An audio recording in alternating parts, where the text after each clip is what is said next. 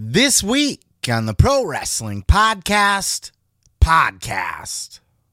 Vince McMahon has resigned as chairman of the board of directors for TKO/WWE amidst more allegations of sexual misconduct and human sexual trafficking. WWE Raw finds its new home on Netflix starting in 2025 for $5 billion over 10 years. Slim Jim, are they in? Are they out? Were they out? Are they back in? And how did I make an ass of myself over this whole thing? And we celebrate 100 episodes of the Pro Wrestling Podcast. We're going to take a look back at some prior episodes, and I will drop my big bomb of an announcement here on this very show. I'm your host, Seth Grimes, and this is the Pro Wrestling Podcast.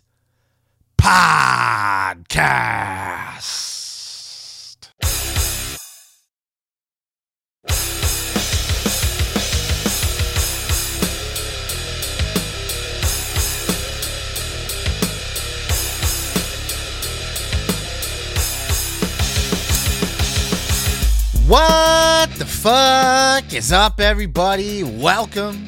Come on into another episode, the 100th episode to be exact, of the Pro Wrestling Podcast.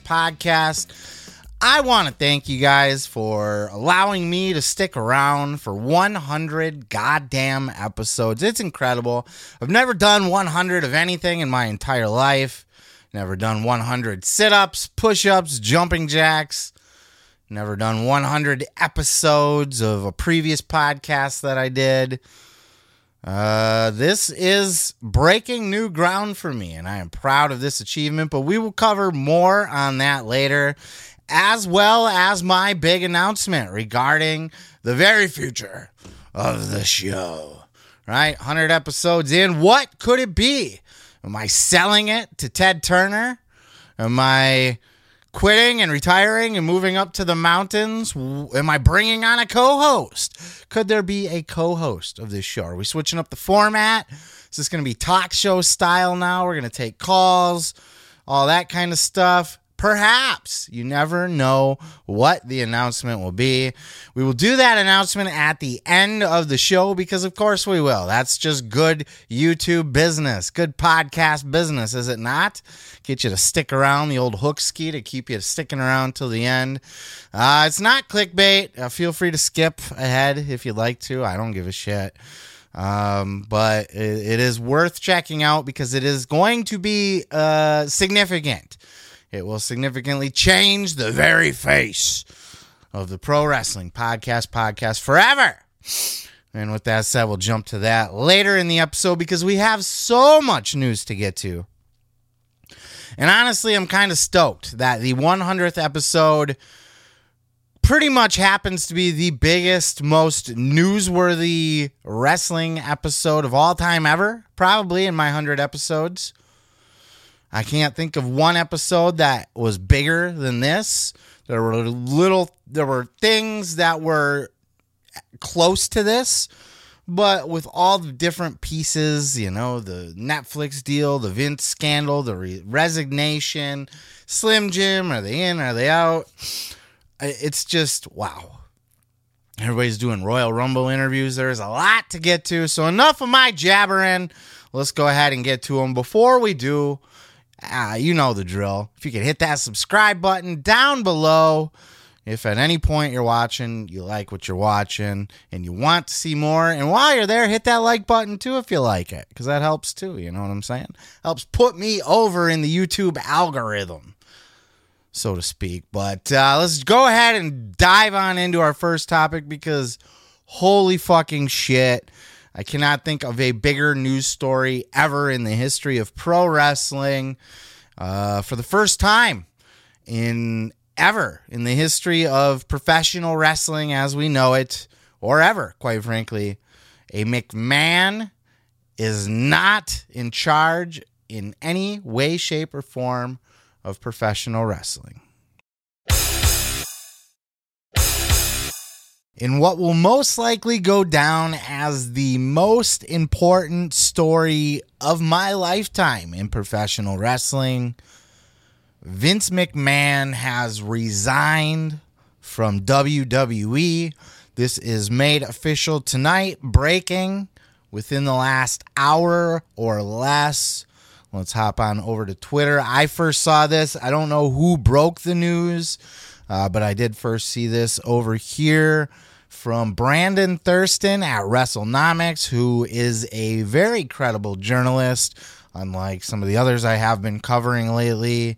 Can confirm Vince McMahon has resigned from his role as executive chairman, according to an all-staff email from WWE President Nick Khan, of which Nick Khan wrote, I wanted to inform you that Vince McMahon has tendered his resignation from his positions as TKO executive chairman and on the TKO board of directors. He will no longer have a role with TKO Group Holdings or WWE.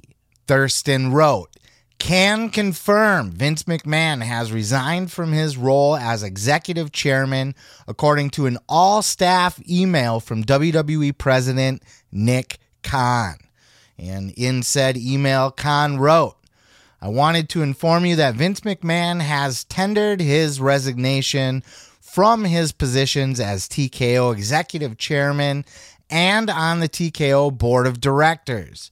He will no longer have a role with TKO Group Holdings or WWE. Period. And then this was confirmed by several other credible wrestling news journalists. So this is official, and in fact, Vince McMahon has released a statement to go along with that. Let's take a look at this. I stand by my prior statement that Miss Grant's lawsuit is replete with lies, obscene, made-up instances that never occurred, and is a vindictive distortion of the truth. McMahon said this evening of the scorching lawsuit against him filed earlier this week, I intend to vigorously defend myself against these baseless accusations and look forward to clearing up my name. However, out of respect for the WWE Universe, the extraordinary TKO business and its board members and shareholders, partners and constituents, and all of the employees and superstars who helped make WWE into the global leader it is today, I have decided to resign from my executive chairmanship and the TKO board of directors effective immediately, the WWE co-founder added. Holy shit, guys. So this one's for real. This one, Vince isn't going to come back after he's able to, after the smoke goes away a little bit. This one will be the end, and we can chalk this one up to one that is checked off my list of 10 predictions for 2024. And we're not even out of January. I had predicted that Vince will be gone completely from the company altogether, and apparently he is. I was going to do a video today kind of giving my take on the allegations and stuff, so maybe we'll get into some of that here. I am also going to be releasing a video where we actually just read through that entire court document, page by bloody page. Everybody keeps referencing it, and there's little lines and zingers and stuff that are coming out of there. I'm just going to read the bitch, and that'll probably be boring for most of you, but for those that have that sort of pain tolerance or fucking sadistic kink, then you will enjoy that. But Vince McMahon, this is huge. This is, like I said, this will be the biggest story in wrestling of my lifetime, probably up there with the sale of WWE, hand in hand. It's a long time coming. Vince probably should have never been on the board to begin with. The whole reason I predicted that he would be gone is that Vince, I feel like that was kind of the setup from beginning. I think, the fact that Vince's stocks were liquid and the fact that this was all going on at the time that the merger happened. They already knew about this. They didn't buy into WWE and then find out what was going on. They knew what was going on. And trust me, they were probably briefed on the stuff that hasn't been public yet. Anything that the board knew at that time, anything that was known at all would have come out in the, review and investigation for the merger before, Endeavor ended up securing WWE. And I think that was part of the plan. Ari Emanuel was always put over Vince and was like, I insisted that he stick around, I wouldn't have had it any other way. It's full of shit. I think Vince was set up to be the figurehead because you can't just buy. It would look bad for the stock, first of all. You buy TKO, or TKO buys WWE, Endeavor buys WWE, and the first thing they do is get rid of Vince. That's going to scare a lot of people. So you have to wean him out, especially knowing that there's scandals out there and more scandals probably to come, and just sort of ease him out of his position. That's why his stock was liquid, so that he could just kind of cash out. It could be just because he's an old man and going to die soon, but probably not because he's Vince, right? So the reason why he can cash out all of his stock right now is because he's probably not going to stick around in the company very long. They kept him on as a figurehead. They kicked him out of creative. He literally just sat at the head of the table, so to speak, of the board of directors. We saw this coming first with the allegations coming out now, specifically the more allegations that have come out since last year. But even with The Rock taking his position and then the other guy, Brad something or other, say well, I don't know. It doesn't matter. It kind of makes you wonder, was there going to be a spot that opened up on the board? That was 13 board members total. Is that, I don't know. So maybe there's going to be some more moving and shaking going on there. This is interesting. This is huge. Everything's in place for Vince to exit safely. Everything's in good hands now. Even the stock and even the credibility of, nobody's going to freak out that Vince is gone now. It's not going to tank the stock now. It'll probably bump the stock. I think it did last time that Vince was supposed to go out, right? Like everybody's comfortable with Triple H and creative now. And people are starting to see more of Ari Emanuel out there in public. It is still weird seeing someone else out there representing WWE as its boss man, basically. But that's what Ari Emanuel's been out there doing, and he's been doing a good job at it. He's getting his face out there. Obviously, The Rock probably brought on to be the figurehead for WWE, especially now if they knew Vince was going to be on his way out. Triple H isn't on that board. Who can better represent the WWE in the public eye than The Rock? So that was a brilliant move, especially with Vince being on his way out the door. And, it's good that Vince...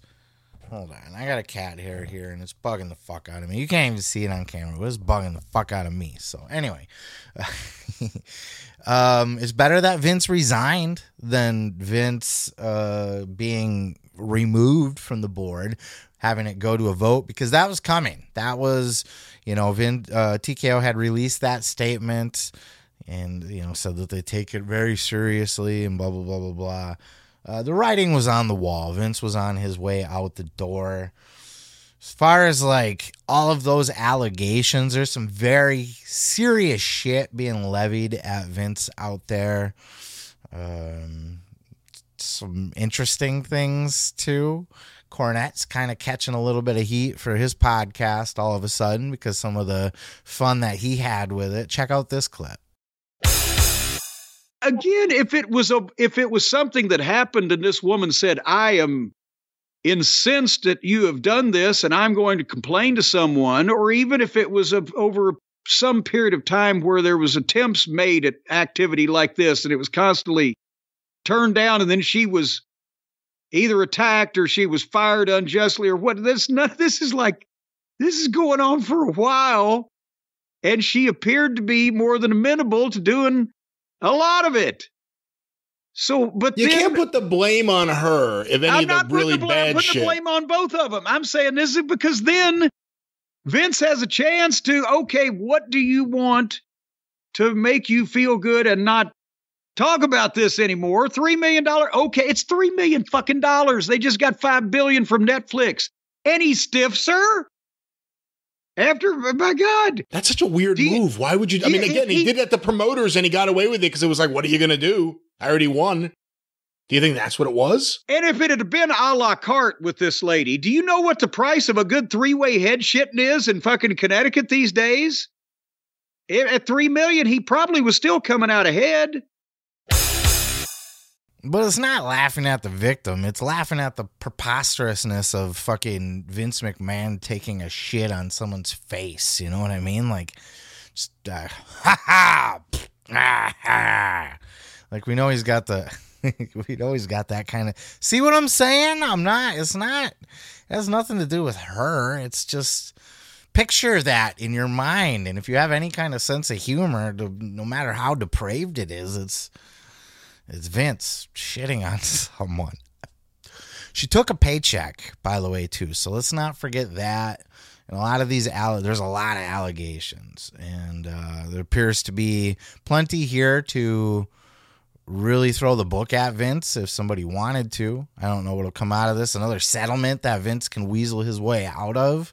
Or does he do some kind of jail time over this? I think this is a lawsuit, right? Because he didn't pay up on his end of the settlement, the non-disclosure. You know, he paid like I heard it was Brian Last on the podcast with Cornette. It said he pulled the old Calgary Stampede, right, where he's like, promise you, you know, gets you to sell him the brand, and then I'll pay you this, and then just not pay him, stiff him, you know, get her to shut up, sign the papers, and then just not pay her. Well, that came back to bite him in the ass.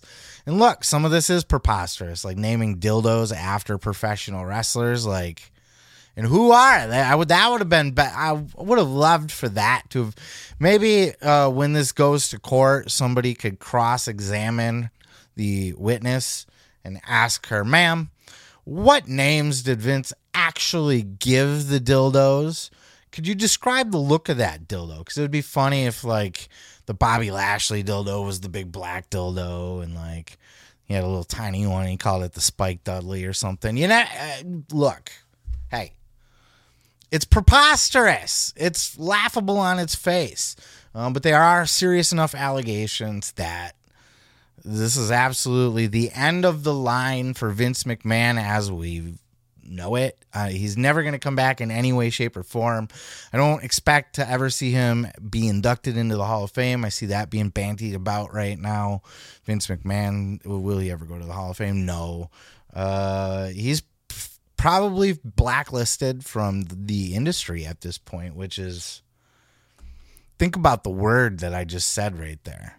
Vince McMahon is probably blacklisted from ever participating in the wrestling business again. There's a soundbite for you, right? Vince McMahon, this guy created wrestling. He created this business. It's bad. It's a real bad situation for him. I don't think he's going to get, he's not facing like arrest charges for this. But he is facing a mighty lawsuit. Like I said, I will dive into those papers. Because, look, it is funny also to hear in passing that Vince shitted on a girl. But also you don't know the context necessarily. So that needs to be taken into consideration as well. And that's what I'm going to do. I'm going to read through the entire paperwork and hear the exact blow for blow, play by play. Because there's a lot of shit in there. And like Vince, we all know Vince is crazy. We all know Vince is depraved, sadistic, evil, probably to a certain extent, greedy, sexist, perverted. Like Cornette said on his show too, he's never seen Vince really act like that and spent a lot of time around him. But we've also seen the Vince on TV. And yes, that's a character, but like when you make Trish crawl around on like a dog and you got girls backstage like pretending to hook up with you or whatever, your pants are down, like, there's something sick going on inside of there. So certainly, like, I don't know about the shitting and the dildos. I haven't read the paperwork yet. I was hoping to before I did my Vince story, honestly, so I didn't have to go, I don't know exactly, but we'll cover that tomorrow. I'll record that when I got more time to do so. But this is breaking news, right? So no time to read 65-page document to fucking before you.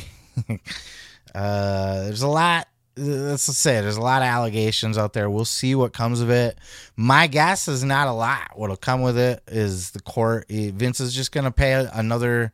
He'll settle perhaps and have to pay it all out at once, because we're not going to fool me once. We're not going to play that trick again. Obviously, this chick is about the money, not justice. Let's be real here. We want to always respect the victim and their privacy, and understand that what they went through sucks and was traumatic and horrific and evil and sick and all of those things. But at the same time, this woman also said, yeah, you know what? All of that, I'll take $3 million for that and call it good. And I'll shut my mouth and go about my merry way, you know? So it was transactional at the very least. But we'll see. We'll see what comes of it. Obviously, everybody's just speculating right now. Who's to say who did what? Vince is a crazy, weird fucker. But who is this chick? Where does she come from? What is her angle in all of this, other than clearly money? So it's a two-way street here, so everybody should acknowledge that too.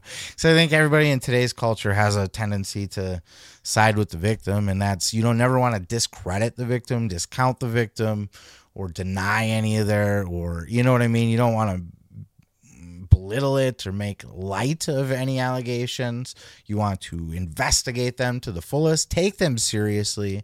Everything that's happened so far with Vince having to resign, if he didn't resign, he should have been kicked off the board just on the allegations alone, because there's enough out there now where there's something going on with this weird fucker, and probably a lot going on with this weird fucker. Does it involve wrestlers named after King Kong Bundy? I don't know. I didn't read the documents. And then Brock Lesnar was, see, that's the other weird shit too. Like, let's go there a little bit. Fuck it, right? Like, there's in the paperwork allegedly too, like a former UFC champion he was trying to lure back. Well, that narrows it down, doesn't it? Whoever could that be? You know, only just one UFC champion in WWE ever. Certainly wasn't going to be Cain Velasquez, right? Was he trying to lure back Cain Velasquez? I doubt it. It was Brock. So Brock sucked into this. Apparently Brock's not coming back for the Rumble as he was probably supposed to or going to be because of this, because he got basically roped into this, that he was offered up to her, or she was offered up to him to help get him back. Or, you know, there was PP videos, like, there's a lot of wild shit. Does that sound accurate, though? He's got Sable at home, by the way. You know, I'm gonna drink a Coors Light, not a Bud Light, a Coors Light, because they don't pay me. I'm gonna go home and I'm gonna mount my hot wife. Maybe he's into the PP pictures, though, from the girl at the WWE offices. Also, you know, there's a lot of people talking about trying to condemn everybody, right? Everybody's all like, oh, I can't believe WWE knew about this the whole time and tried to hide it. They should all be fired. I guess maybe if somebody did know details specifically and they were actively trying to cover this up, yes. But there's people out there saying, Triple H, how dare he? Let's boycott the Royal Rumble. Slow your roll, guys. Jesus Christ. You think Triple H knows who Vince is fucking in his plane or in his office after hours, or who him and Laurinaitis are passing around in the locker room? He doesn't pay attention to that shit. Maybe he does. I mean, he is family, but, like, do you know who your fucking father-in-law is banging on the side? Maybe. I don't know what your family does for fun. Maybe you're banging your father-in-law on the side. He is the father-in-law, after all, right? He's not blood. It's not incest. Maybe he's got a nice ass and you want to get in that shit. Maybe he's hung like a horse. My God, he had the sweatpants on one day during Christmas. One thing led to another. I get it. I understand where you're coming from. But do you think Triple H just knows everything? Certainly with Stephanie resigning, that is sus, isn't it? Right? Like her, but I mean, she can have an idea. She can kind of know. And look, she's not Triple H either. She resigned. She distanced herself from it. This whole thing is a mess. This is just the start of it. Well, maybe not. This could just go away quickly as it's settled out of court. But, Vince's top lawyer has distanced himself from this. No longer working for the WWE either. And what is Vince going to do with his time? What would a Vince McMahon do with no job? What has he been doing anyway? The only thing I had heard was Dana White had specifically said that was his... Going to get the kitty up here so that he doesn't knock over my water over on the side trying to jump up. But we heard that he was, played a significant role in getting that Saudi deal. So he was, made that call with his connections with the Saudi prince and government and stuff over there to get UFC a Saudi deal.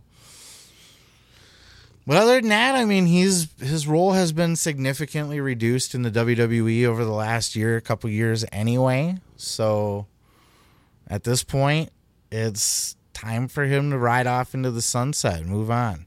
He's so old and everything anyway. Like, he's older than his dad was when he took over. And, Vince was pushing him out at that time. The legendary dad, I love you, but I'm going to do this with or without you. I'd really like you to be there, but I'm going to do it with or without you. So that's, same thing here. It's time for you to be the old man that moves on now, Vince. Right off into the sunset. And hopefully, this girl just wants money. She doesn't want justice. Pay her out. Make all this go away. Quit bringing drama to the WWE and putting yourself in a shitty spotlight. And I think this will blow over for WWE and TKO. I don't think they're going to have any kind of issues with this going forward. There were the rumors of the Slim Jim sponsorship being pulled. I put a video up about that earlier if you want to check that out. I think this pretty well covers that, I would think. Anybody that was looking to try to hold TKO responsible or WWE or pull their sponsorships or any of that kind of cancellation type stuff, I think they've kind of weathered that storm now by just getting Vince out of the way. And look, Vince will probably cash out his most of his stock. I'm sure he'll keep some of it in there still. But he'll cash out most of his stock and he'll just go hang out with some chick and work on his quads and his traps. And my God. Vince is a character. I'm going to miss Vince's character. Not the man. We've all heard horrible shit about the man, Vince McMahon, all the way back to, just some of the ruthless stuff he did even back in the 80s. And we've even heard rumors of him paying off, like, the people looking into Jimmy Snuka back in the day. And then there was, just several instances where people were getting a little bit of payola under the table. Or to Vader, when he was slapped that TV host, right? He sat in jail for a little bit, and then that just kind of went away. Because Vince got a lot of money to make shit go away. He's always been very, very good at that. And we've always heard that he's a bully. And we've always heard rumors of sexual harassment. And we've always seen hints of that on TV. He's not a good human being at all. But I think, the character of Vince McMahon should be remembered maybe as something else, because I'm going to miss that guy. God damn it. You kiss my ass. Like, he's a character, right? Like, even the cartoon, remember the Camp WWE when the WWE Network first launched? They had Vince as, like, a cartoon character. Like, had he not been such a fuck up, he could have lived on forever in perpetuity as a character, as a personality. Especially with Netflix now looking to do like movies and shows and whatever based on WWE IP without actually it being wrestling related, like i.e. like a Kane and Undertaker backstory show. which would be phenomenal, by the way. Take my money all day long. But they got that Vince documentary coming out. That'll be interesting. Apparently, I just saw an article saying that they're not going to, just because they signed the deal with WWE doesn't mean they're going to go easy on them, that it will be a very scathing documentary. So, as it should be. All of this shit should be the end of Vince McMahon. But like I said, I'm going to miss that character. I'm going to miss some of the fun, quirky shit. Like, you're never going to hear stories again about people being pissed off about him being pissed off at people sneezing backstage, or fucking the peanuts, sticking the hand in the peanuts. My God, just eat them. Gross. I don't want any more. Steak, bloody fucking steak with ketchup on it. Working out at 3 a.m. My God, look at those quads. You know what I'm saying? Like, just goddamn character. Just goddamn character. And a character like that we will not likely see again anytime soon, both because those kind of personalities are pretty much gone now in this kind of environment, right? But also just, you know, everybody's kind of a corporate tool now. You know, Vince, Triple H, he's very buttoned up, you know, in the corporate world. He's very just proper and stuff. Rock, his presentation is very proper. Vince is, well, he was Vince McMahon.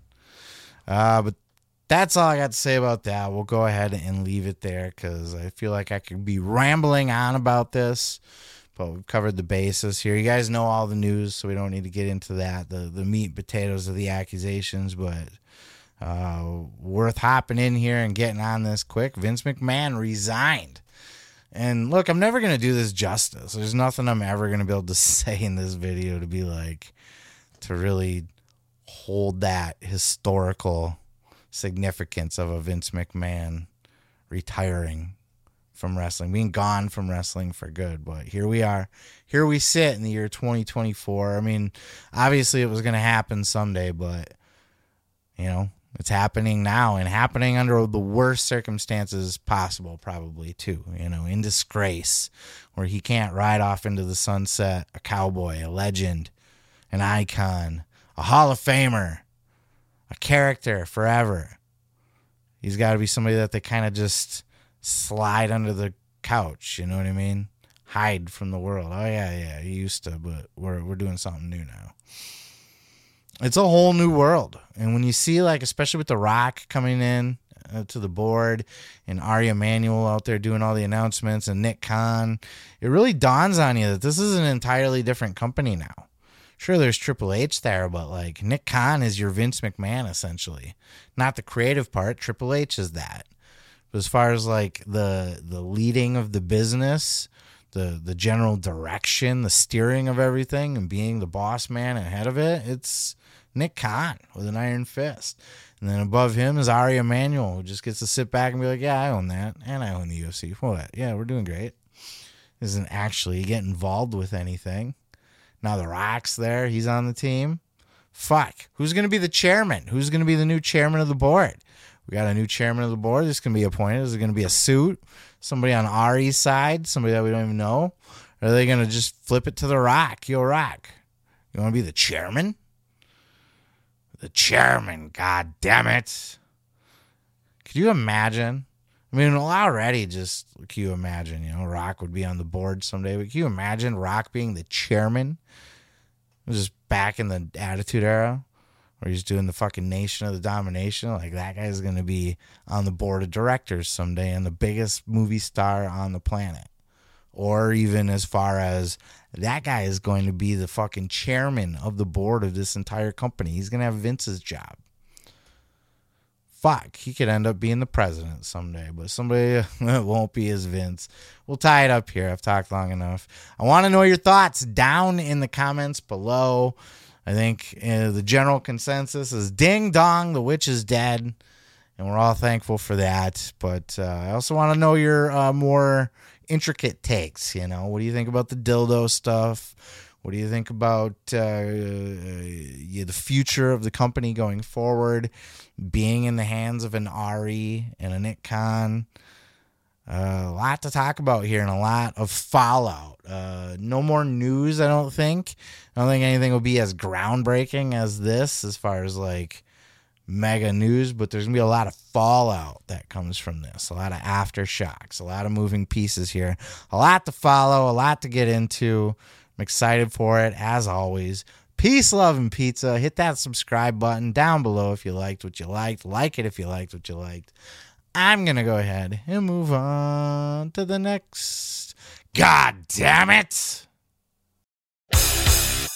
So if you've been following my channel for any amount of time now, you'll know that fewer things get my dick harder than talking about these TV rights deals. We've been talking about them for the better part of a whole year now, and then some, from Warner Brothers Discovery all the way up through Amazon Prime.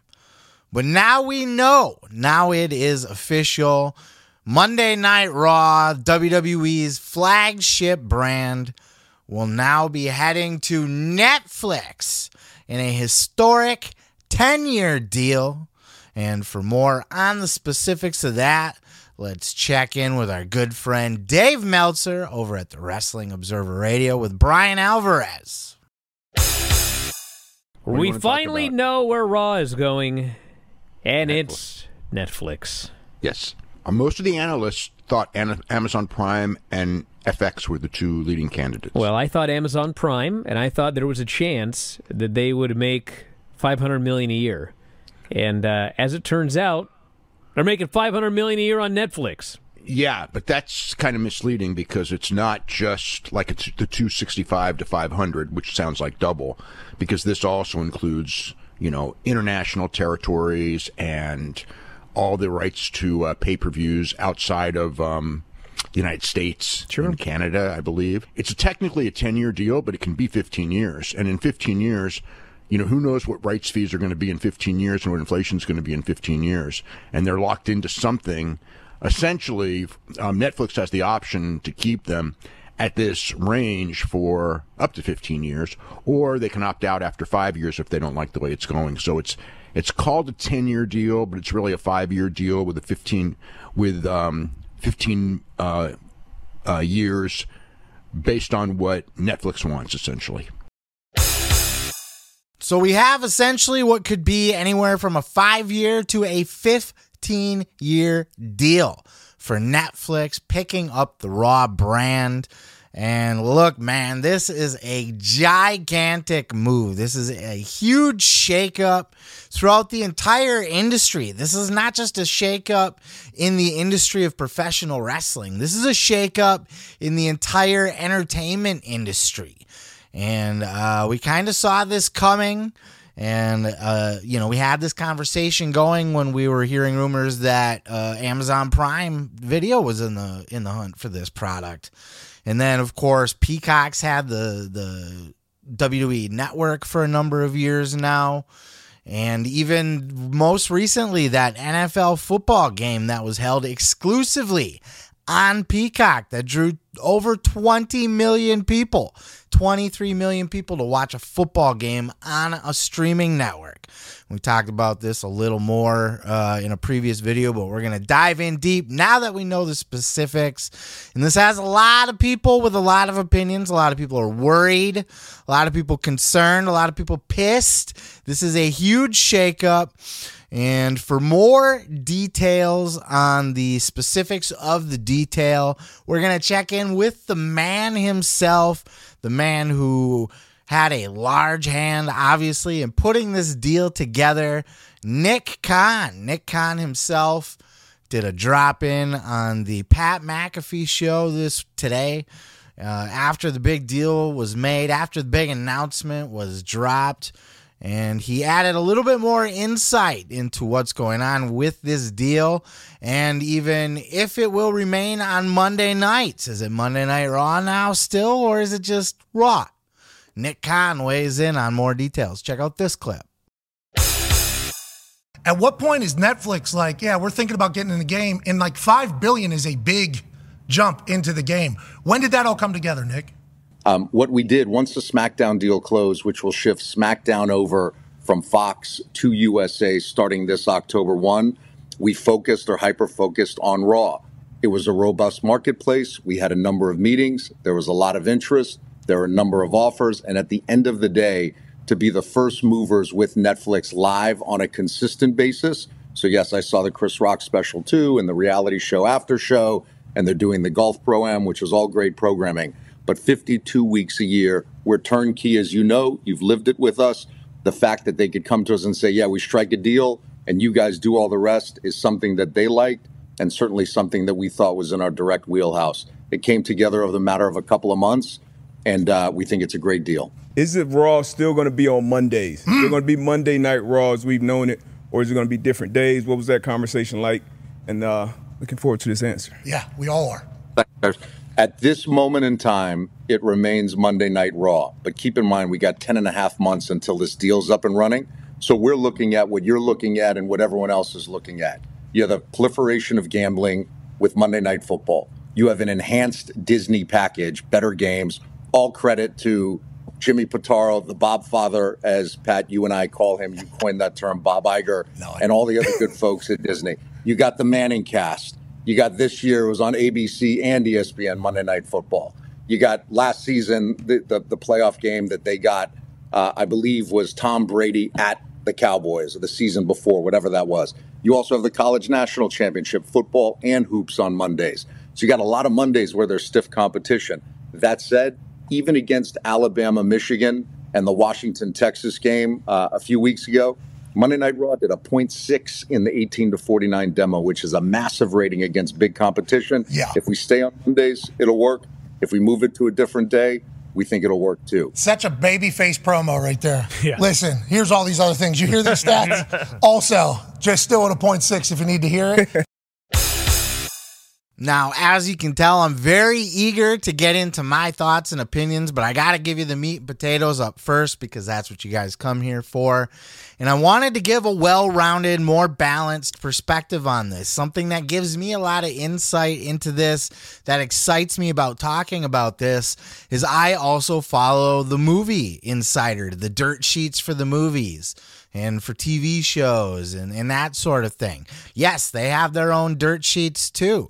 And those dirt sheets will talk about the moves, the shakes, the goings on behind the scenes. And the streaming wars are a very real thing and a very big deal right now. Everybody's jockeying for position in the streaming industry. Obviously, Netflix, the king of the streaming industry right now, with a stronghold. They have been they've been around since day one. They invented the streaming industry. They are the Bitcoin of the streaming industry, while your Disneys and your Peacocks and your Paramount Pluses are your Ethereums and so on. So now I want to give you a little bit more of a perspective from that side, from the TV side. One of my favorite shows to watch that does a lot of the same kind of punditry that we do here in the wrestling YouTube space, talking about the Netflix WWE deal as it pertains more to the Netflix side. Check out this clip. This is huge for Netflix. This really isn't a WWE story. This is a Netflix story, and this is massive for them. And I think it's kind of a, canary in the coal mine situation where it is telling us what's to come. I think we're going to, in the coming days and weeks, like I said, we've already seen a lot of streamers, but I think we're going to hear about Netflix and other of these big streamers making big moves. We just had an NFL football game not stream on a traditional, or not air on a traditional linear television network. It was only on Peacock. That was, I think, like the first time ever. Mm. And now other games have been on Peacock, but they've also been on NBC or showed elsewhere. But this was big, and I think this is a sign of things to come. That clip from the John Campea show, again, on a movie pundit like we do here in the wrestling space, but on the movie side. And a lot of good points there. The live streaming is something that streaming hasn't really, no one's really won that race yet. Now, first of all, I guess before we even dive into that, it's worth kind of starting at the beginning, okay? I want to put a lot of this into perspective because a lot of people are worried and Rightfully so, I suppose, because a lot of people are set in their ways. And a lot of people are pissed off when they're clinging to their TV. It's not going to be on my TV no more. First of all, so I want to think about back. So this is a 10-year deal, right? On a streaming platform, Netflix. Think about where WWE was, where this whole entertainment scene, rights deals, all that was 10 years ago. 2024, right? Freshly 2024, coming off of 2023. The WWE Network had just launched. And at that time, it was considered a very ballsy move.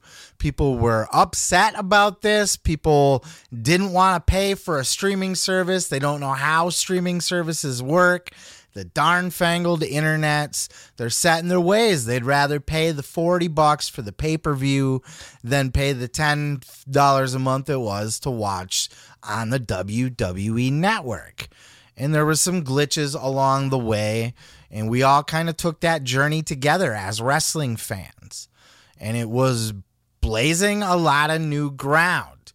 And this is something that has always been said about Vince McMahon, whether you know, despite what you can say about him as a person, as a human being, and all the whatever the fuck, the dude is a savvy, smart businessman and well ahead of his time.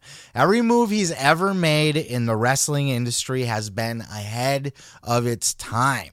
And people were very slow to follow. People were slow to give up the territories. People were pissed at Vince for going national. They didn't want to watch his show on their local TV. I want my Georgia Championship Wrestling, god damn it. And people weren't buying what Vince was selling. Times have changed. Over time, 10 years made a world of a difference. That was what? The early mid-'80s that Vince was buying up the territories.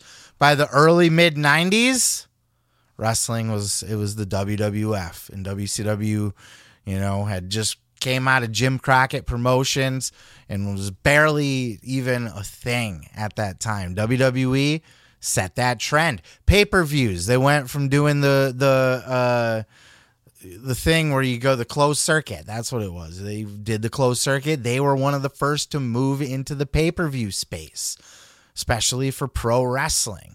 And then on to the, you know, speed up the life story here up to the digital age where they made that jump to move the WWE Network to the internet, to be on an app and make, not only that, that's one thing, subscribe to the network, okay, you could pass on that as a wrestling fan, but they made you buy in. No, you didn't have to buy in to get Raw or SmackDown, but you had to buy in to get the pay-per-views. Well, you didn't have to. You could still buy the pay-per-views, but it was not cost effective. But people held on to that because they were slow to change. Something I talked about in a previous video goes all the way back to radio to TV. People are always slow to change from TV to internet. Everybody remembers their mom being afraid to put their credit card in on fucking Amazon or something because they didn't want to get hacked and stole, and they don't trust that. My mom, you know, I'm still trying to talk her into Cash App instead of having to you know, send money back and forth for shared plans and shit like that. It's easy to just Cash App the motherfuckers. You know what I mean? But it's slow. It's slow to change. But I'll tell you one thing about my mom, and we're getting there. We're talking about the streaming deal here. I'll tell you one thing about my mom. She watches streaming. I bought her a Roku one year for Christmas when she was just a TV watcher. And because she was complaining about her cable bill going up again and calling and having to talk to them and talking down. Got her the old Roku, and she never looked back. She cut the cord. She's done. She is completely internet-based. Netflix and YouTube. My kids don't give a fuck about live TV. You think my kids turn on a TV and go, "Ooh, what's on channel fucking 62? Let me check and see what's on channel 7. I better set my DVR." No. Kids are on YouTube, and I'm not talking about 5-year-olds. 5-year-olds are too, but I'm talking about teenagers who are going to be, within the next 5-10 years, are going to be in that prime demographic, making the money, spending the money, going to things. They don't even know they wouldn't even know how to fucking turn on a TV and pick a channel. They know how to go on their fucking PlayStation and pop open the Netflix app and watch Netflix or YouTube. And a lot of you are going to be slow to change, and you are very vocal out there right now on the internet. And there's a lot of people that are kicking and screaming about this already. They were about that football game too.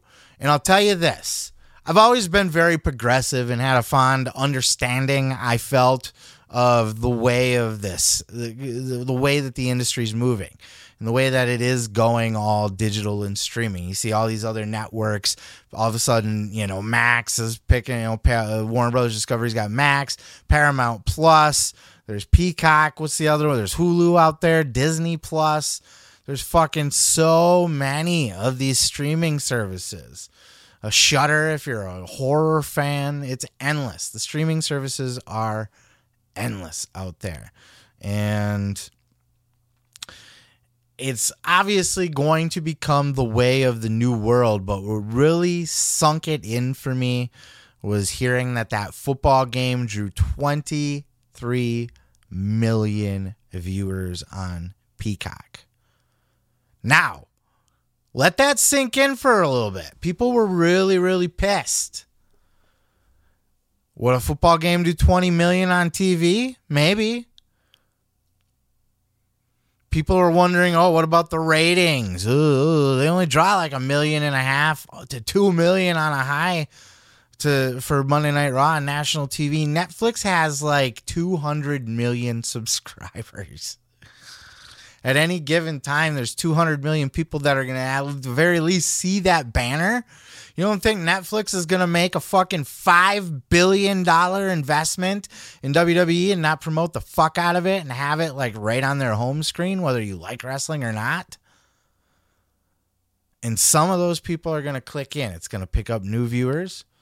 And I guarantee there's going to be the people that kick and they're going to scream for the first year, 2 years, 3 years. But by the end of that 10-year deal, every wrestling fan will be subscribed to Netflix. None of them will watch it on network TV.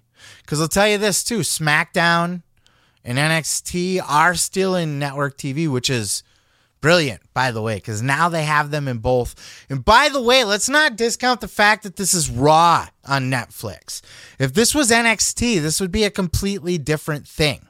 But it's not NXT. This is Raw. Everybody knows Monday Night Raw. This is a household name of a brand. Okay? This is no small fucking thing. And people are worried about, are people going to watch? Are the ratings? SmackDown's deal is going to come up at some point. I mean, they just signed a new one, so it'll be a while. Netflix, NXT's will come up at some point. The first one that's going to pop up is their deal with Peacock. It's got only a couple years left. If Netflix, by chance, wants to make a play for the entire WWE brand, that could be an option within the next 10 years. They could re-up the whole deal when Netflix and when NXT and SmackDown become available, and just tear up the Raw deal and sign a deal for all of it, everything. An indicator of if they're going to make a play for SmackDown and NXT or if they make a play for the WWE Network when their rights deals come up for Peacock. But the idea is over 10 years, think about 10 years ago. There was no Disney Plus. There was no Paramount Plus. There was no Peacock. There was no Max. If there was Hulu, there was barely a Hulu. And then there was Netflix. There was still Blockbuster. Blockbuster was the fucking, the close sign was barely, it was still warm inside. It hasn't even gotten cold inside of a Blockbuster yet. I mean, it was kind of, but you get the point. Netflix was the OG. And I'll tell you this too, this whole streaming war, bringing it back to that, making a play for WWE this big shows that they're making a play. And same thing with that football. Now, I guarantee that football game was a dip your toe test. Let's see how this goes with Peacock, the NFL. Everybody thinks that, these people that think that cable TV, network TV, your fucking channel 2 through 700 and your satellite, that this is still the thing that's always going to be the thing.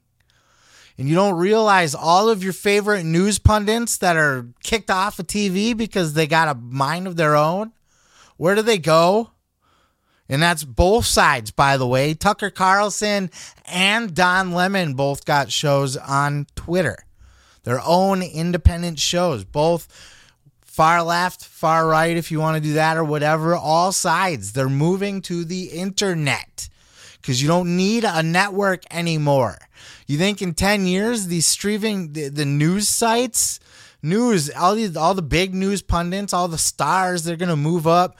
You're going to get your foot in the door at a network if it still exists, which I'm sure it will, to get your experience and build up a little name value so that you can go out on your own on the internet and make your own money as an independent. NFL, I guarantee, maybe even as soon as next year, but if not, within the next 5, guarantee within the next 10, are going to be doing streaming regularly. Games will be streamed regularly. It would not surprise me to see full teams get a streaming deal, catch this team's game on however the fuck they do it, but you get the point. These other networks are going to try to buy in because of the streaming wars. They're going to try to compete. Oh, we got to get live shit, which, by the way, this is going to work out well for AEW and Warner Brothers Discovery, which let me take a moment to... Who's been talking about since day one that WWE Raw is not going to Warner Brothers Discovery and that they are firmly in the AEW business? Everybody and their mom was on that bandwagon until fucking Amazon Prime came around, and then everybody forgot about Warner Brothers. Even Meltzer today did a thing. Well, the working theory was down to Amazon, or it was down to fucking whatever the fuck. It was not down to Warner Brothers Discovery. I've been saying that since day one. But this is going to work out for AEW because they're going to try to get their fucking streaming service up and running here. And they're going to want to get in the live game. And so AEW's brands are on the table, and this could see a Dynamite remaining on TV and say a Collision moving to streaming and a Ring of Honor moving to streaming, and the entire AEW and Ring of Honor collection video library moving to Max, moving to streaming, which is why I also said look for Tony Khan within the next few years to be acquiring the rights to other tape libraries. I would say Pro Wrestling Guerrilla would be number 1. Wait for that tape library to come up and Tony to buy it. He would be smart to start building his own. That was the real investment in Ring of Honor, not whatever the fuck he's doing now. In fact, he's kind of killing Ring of Honor, but I'm way digressing here. But the real value was the tape library. Look for those tape libraries to be acquired within the next 10 years, which might even be why WWE and TNA are buddy-buddy all of a sudden. But something could be going on there. But all of these streaming networks are going to want to get in that game and compete. Also, Netflix. Let's talk about the strength of Netflix. Oh, they're hugely in debt and they can't afford billions. Shut the fuck up. Streaming's not going anywhere. It's not like every single one of these streaming platforms are going to fold and it's all going to go back to network TV. That's a pipe dream. That's unrealistic. That's lies. Some of these streaming networks will survive these streaming wars. Not all of them. Some will fold. Others will combine. Paramount Plus is already in talks of being sold off to some other. I'm not entirely sure off the top of my head. I want to say Warner Brothers Discovery, but I can't say that with 100%. But they are definitely shopping around right now to sell Paramount as the whole studio, all of it. And even if Warner Brothers Discovery buys it, they have even been suspected of possibly buying these properties, trimming these properties, cutting the fat, and then to flip them and sell them off to somebody else. Disney's not going to fold. Disney is, as much as they're kind of failing and falling on their ass right now, they'll find their way. They're Disney. Disney's not going to fucking kiss anybody's ass or take a backseat to anybody. Disney will get in the game. Disney will be around. Max seems to be, unless they end up selling, unless Warner Brothers Discovery ends up selling off to some other media powerhouse, they seem to be in the collecting game. So they may end up being who acquires Paramount and who ends up being a strong player in the streaming wars. Hulu's already owned by Disney, so that's not really, this is the same thing. In fact, I think they just merged, did they not? They just officially combined. I'm going long. I'm drinking a cup of water here, so I don't have to cough and edit it out. Fuck you. Point of all that being that Netflix isn't going anywhere, folks. Netflix was the OG. They are the Bitcoin of the streaming world. They're not going to die. They're not going to fold. They're going to keep getting the money somehow, some way, and pumping it into being the best in the streaming business. And Monday Night Raw sends a message, sends ripples across the entire industry. I think the effects of this won't fully be seen until we're 10 years out and we're looking at the back end of this. But I think all of these people, for one, I think that football game on Peacock, along with this Netflix Raw deal, are single-handedly singling the death of network television, cable television. Will they still be around for local news, weather, national news? Morning, see, I coughed anyway. Jesus. Morning, I'm leaving it in. It doesn't matter. We're getting this up here. Morning talk shows, perhaps. But honestly, what is propping up national television? It's sports balls. It's live. So it's your news, it's your sports, and your pro wrestling. That's why pro wrestling is one of the top rated, if not the top rated, other than Monday Night Raw or football and all of that shit. What's the common denominator there? They're live. That's why people have to tune in to watch them. Plain and simple. You have to. Okay? So why can't we have to tune in to watch them live on Netflix instead? 200 million people have Netflix. How many people have cable? Do you have cable? I cut my cable a long ass time ago. My mom, she's an old ass woman, not super old, but she's an old ass woman. She doesn't have cable. Fuck cable, right? Expensive bills. In fact, they're trying to bundle in and do package deals with streaming services just to get people to buy their shit. And they'll throw in a free phone line that nobody wants. But it lowers your bill by like $10. So, of course, you'll take a phone line. The thing is that after your 2-year deal, your bill actually shoots up, and then you got to call in. And you don't have to do that with Netflix. $10, $15, $20.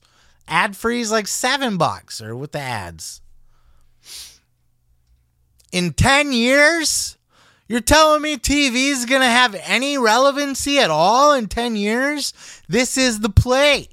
This is the play. They're making that move, just like they did when they jumped from from pay-per-view and everything else that they were doing to the WWE Network, to selling it off to Peacock. This is the way.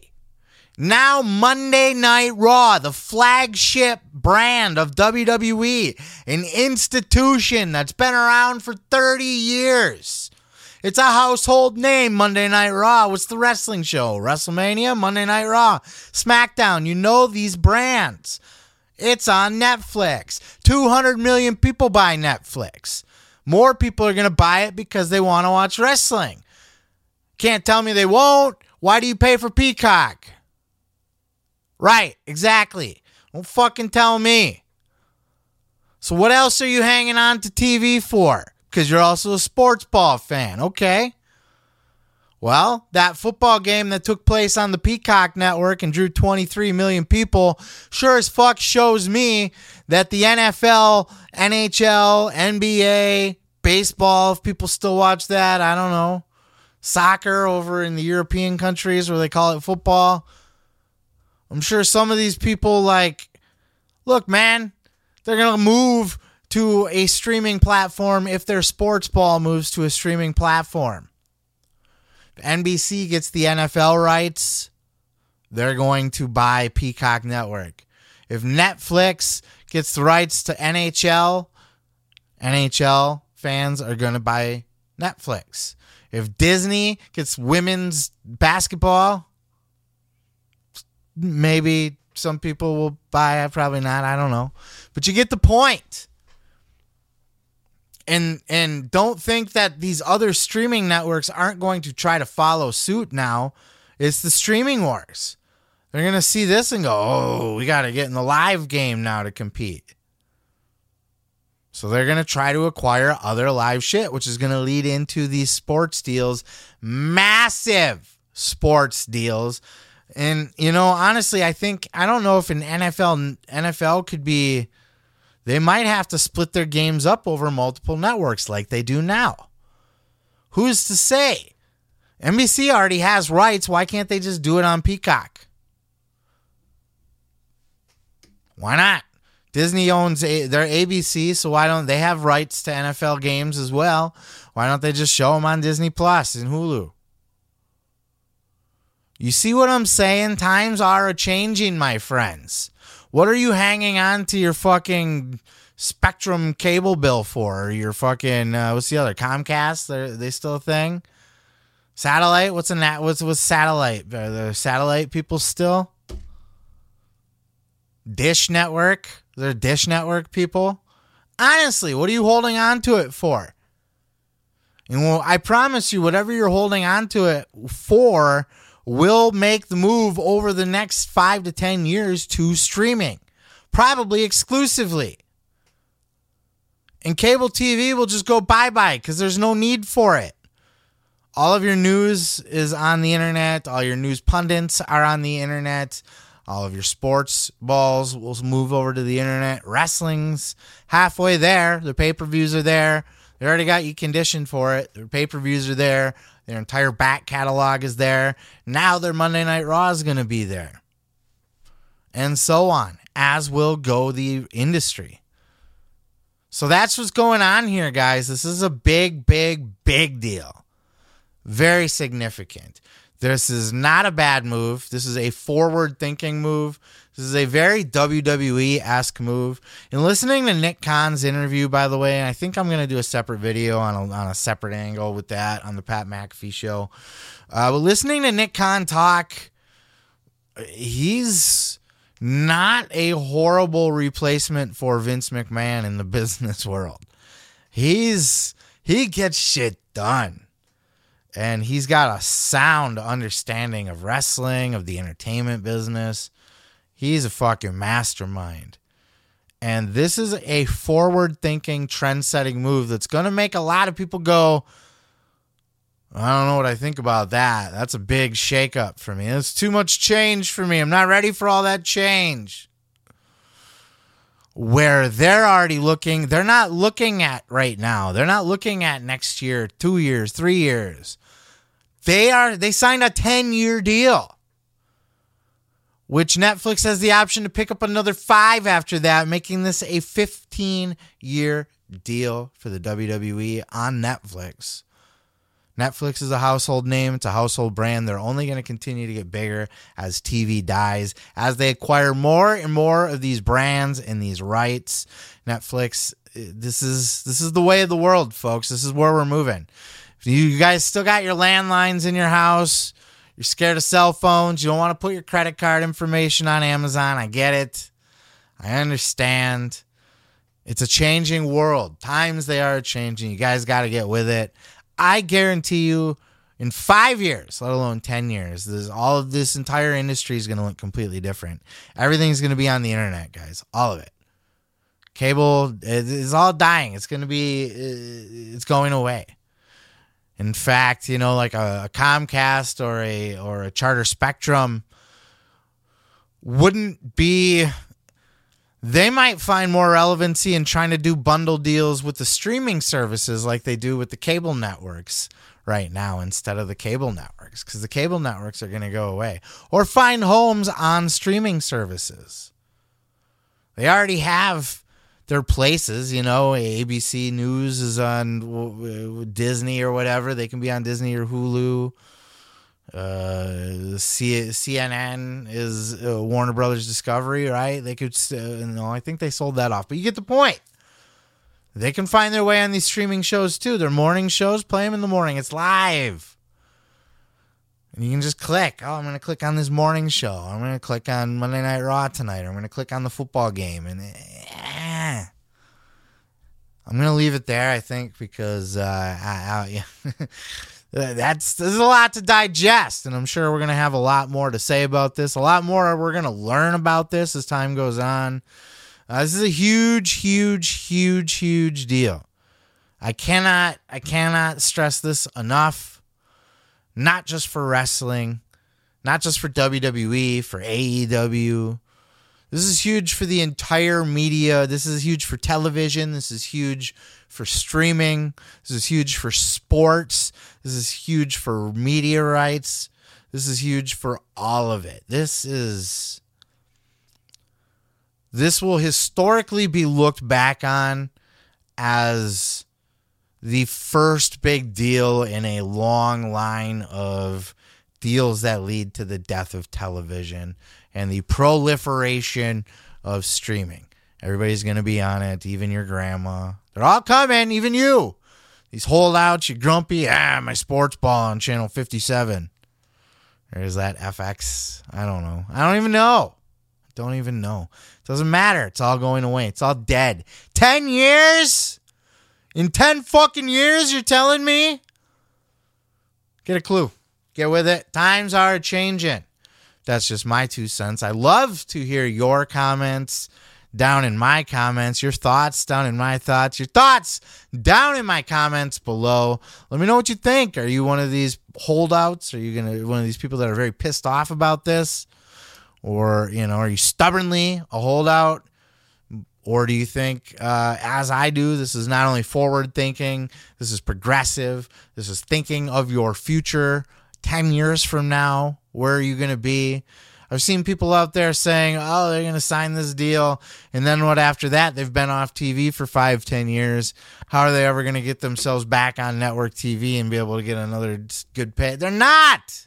It's not going to, you fail to... it's not going to be the world that we live in today. 10 years ago was not the world that we're in now. 10 years from now will not be the world we live in today. That's my thoughts. Peace, love, and pizza. This excites me. I love this. This is such a huge, huge deal. My dick's still hard. If you are new to the channel, yes, we talk about being fully erect to wrestling stuff. If that is your cup of tea, hit that subscribe button. Peace, love, and pizza. I'm going to go ahead and move on to the next.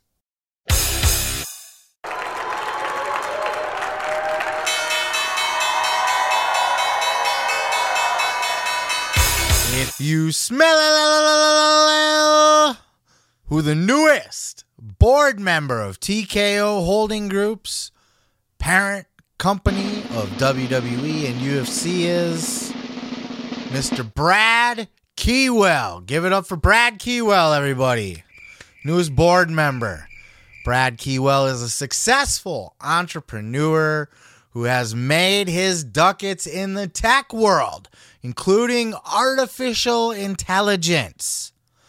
Certainly will bring quite the background and a new perspective to the WWE Board of Directors.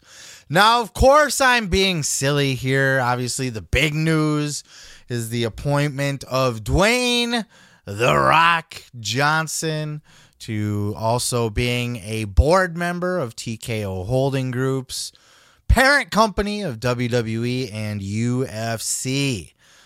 I say it like this because it is worth noting.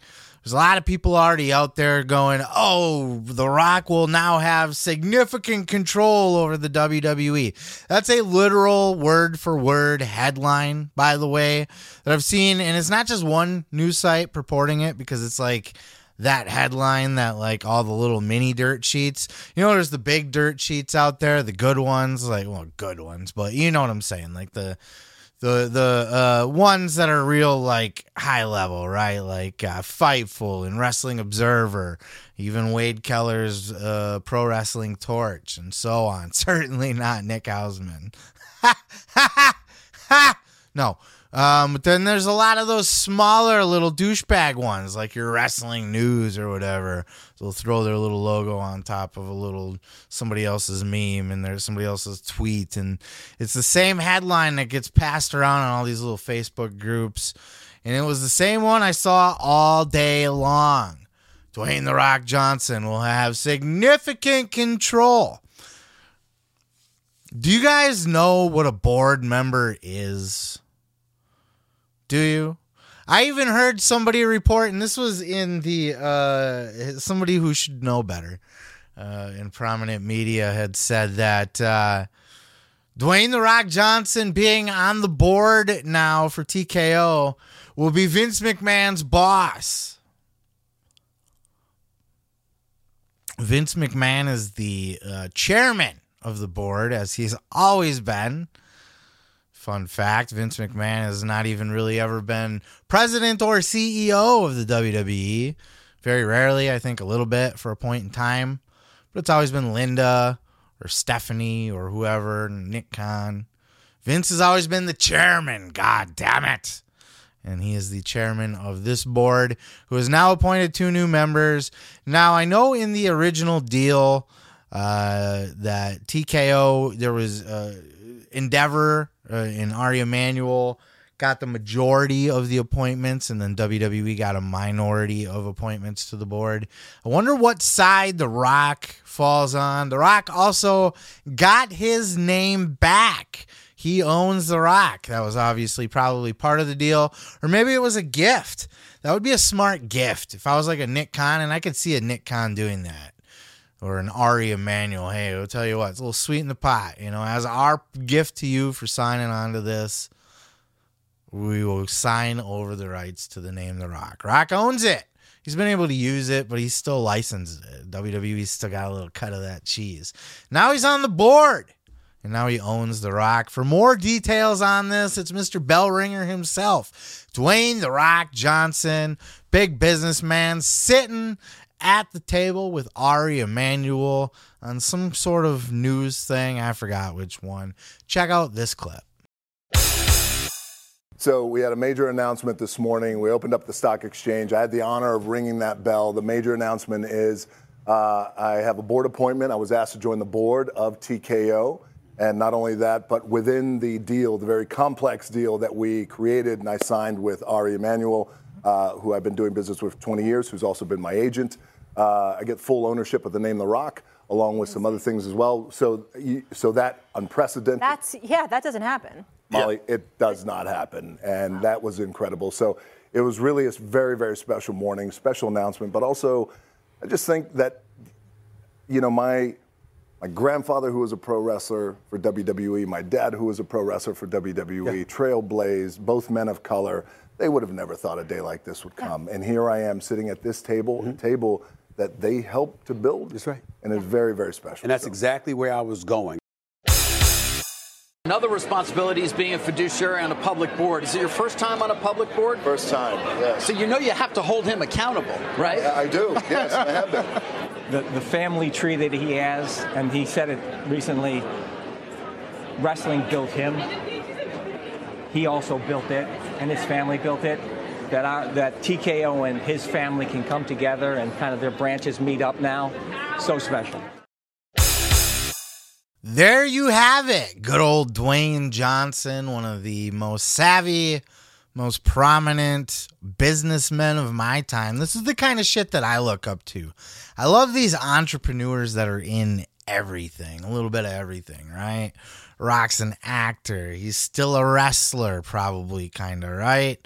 He's got fucking a liquor bottle. He's got Zoa energy drinks, which is goddamn good, by the way. It actually is really good. It tastes different than the other ones. It's like a fruity, more organic-y tasty, but it's like good. I don't know, hard to say, but he's got that going for him. Rock's the fucking man, right? His football league. Now he's on the board of directors for the WWE. So what in UFC? So what exactly does he do? Does he have significant control over the WWE now? Can he order Vince McMahon around, tell him to go get coffee? Can he fire Vince McMahon? Can Dwayne "The Rock" Johnson go, Vince McMahon, you're fired? Well, yes, kinda. So the board of directors is basically a board for any kind of publicly traded company or even nonprofit companies, that sort of thing. There's a board of directors, which is basically, it's their job to oversee the best interest of the company and the shareholders. They always have to work. That's why you always hear, oh, they had to rule in the best interest of the shareholders. That's how Elon was able to buy Twitter. They didn't want his ass to be able to buy Twitter and take it private all over again. But they had to, because he was offering such a ridiculous amount of money over what it was actually valued, that it wouldn't be not in the interest of the shareholders to take that deal, in which, the board would get sued to oblivion. So you have to work in the best interest of the company. And within that board, there's different roles. There's secretaries and vice secretaries and finances and stuff like that. They do committees. So they'll work within different, maybe you guys would be on a committee to help, do public outreach or sponsorship deals or, that kind of thing. Brand awareness. They are also in charge of deciding pay, compensation for the CEO, the chairman, and they also can hire and fire the chairman. The chairman can hire and fire the CEO. So Vince can still get rid of Nick Khan if he wanted to. I do believe, please correct me in the comments if I got this backwards, but as I believe it, Vince McMahon, as the chairman of the board, can fire the CEO, Nick Khan. But the board of directors, which Nick Khan is on, and now The Rock is on, amongst other people, Triple H, I believe, still, right? Is he? No, he got booted off of it. Well, not booted, but you get the point. The board of directors would vote on removing the chairman. So we've all kind of predicted that Vince will eventually be removed from TKO altogether. He's kind of just this figurehead statue there now at this point. And that eventually, which I've even speculated was part of the deal all along. That's why Vince's stock is liquid. It could just be because he's old and feeble on a cane now. Can't decide if he wants to do mustache or not a mustache. And, maybe he needs that money liquid because life is short, brother. But I feel more likely it was, hey, you're pretty scandalous. There's probably other shit coming out about you. Even so, you don't really do the brand a whole lot of good other than you're Vince McMahon, goddamn. Let's not forget he's a fucking genius. Creatively bankrupt, but this is still the guy that made all of the biggest moves in pro wrestling history. All the way up until Nick Khan came along and he oversaw the TV deals and the Peacock deal and stuff from there. But all before that, it was Vince. It was his brain. It was his negotiating, his mind, his ideas, his forward thinking. It's his kind of forward thinking that's the same kind of forward thinking that thought WWE Monday Night Raw on Netflix is a good idea, and it is. But I do think, Vince is on his way out the door, whether by will or whether he's voted out. And if he's voted out, sure as shit, The Rock can vote on to do that. Now, does he have control over WWE? Not really. He gets to vote on things like that committee. It's a group of thinkers, and they're not all wrestlers or ex-wrestlers or anything like that. They're all businessmen, just like that Brad Keywell guy or whoever the fuck I talked about at the beginning of the thing comes from the tech world and AI. A lot of times you just want to put big, savvy businessmen on your board. That's how, going back to Elon, he was able to get himself on the board of directors of Twitter before he made an offer to buy it, just by being Elon Musk. So you can, it's just a board made up of a lot of entrepreneurial people from different worlds, not always WWE or Endeavor. They can be outsiders from other companies like The Rock is. He doesn't work. He'll get a paycheck from TKO for being on the board, but he's not an employee of WWE or UFC or TKO necessarily. He took a seat at the table to be a decider at the table. He sits in on these meetings. Should we move Raw to Netflix? What do you guys think about this TV deal? Rock has a voice in that discussion now, which is great. I fucking love this because we need a guy who understands the wrestling business at that table at all times. If Vince is on his way out, God bless Ari Emanuel. I know he's a fucking genius on his own and obviously a smart guy and obviously a hands-off guy too, if you've watched any UFC press conferences lately. Ari Emanuel just lets the companies do what they do best. He just wants to own the shit and use his bigger company, Endeavor, and his connections and powers and whatever to further make more money, more dirty money for WWE. It's already paid dividends. Vince McMahon himself got UFC over in Saudi Arabia, which I think they postponed that show, but it's going over there. And you know they're going to get paid a lot of dirty fucking money for that. You know who made that call? Vince McMahon did. You know who said that? Dana White himself. So it's a good partnership that they have going on over there. And having a guy like The Rock sitting at the table that understands the wrestling business, but also clearly understands pop culture, the greater media business. He's probably going to end up being president of the United States someday, let's face it. I really think it's a very, very solid move. We need as many of those guys on the board as we can. We need a wrestler on the board for WWE. We have to. It was a brilliant move for them to bring him on too, just for a PR point, especially to make the announcement for Netflix too. All of that, man. And Nick Khan, just a savage out there doing business deals like a G. Man, this company, it's really going places. And having The Rock on board as a figurehead, that's going to pay dividends, just being able to go out there and do what you just saw him do for MSNBC. That's who it was. Or CNBC. I don't know. See, I forgot again already. One of those NBC number gimmicks. Having The Rock to be able to go out there and do those instead of Nick Khan all the time, or instead of Ari Emanuel all the time, or instead of Vince McMahon himself, The Rock to just go out and do media for WWE and for the UFC now. He's always been tight with Dana. He's always loved the UFC.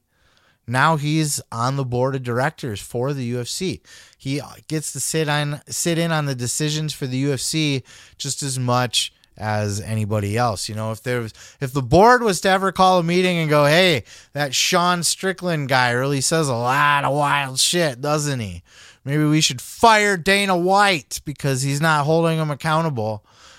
The Rock is part of that conversation. So very interesting stuff. A lot of big moves, a lot of moving and shaking going on in the world of pro wrestling today as I record this. Wow, what a news day. I was so eager to get home and start recording. And The Rock, just, being the chairman of TKO is almost an afterthought. I wake up and it's like Netflix and then, oh yeah, by the way, The Rock is on the chairman. He's on the board now, not the chairman. But yeah, glad we got all that straight. Glad we covered exactly what The Rock will be doing, exactly how powerful The Rock will be in WWE, and, who he can fire, who he can't, and exactly what that role is. So glad we could sort all that out. But I'd love to know your thoughts down in those comments below.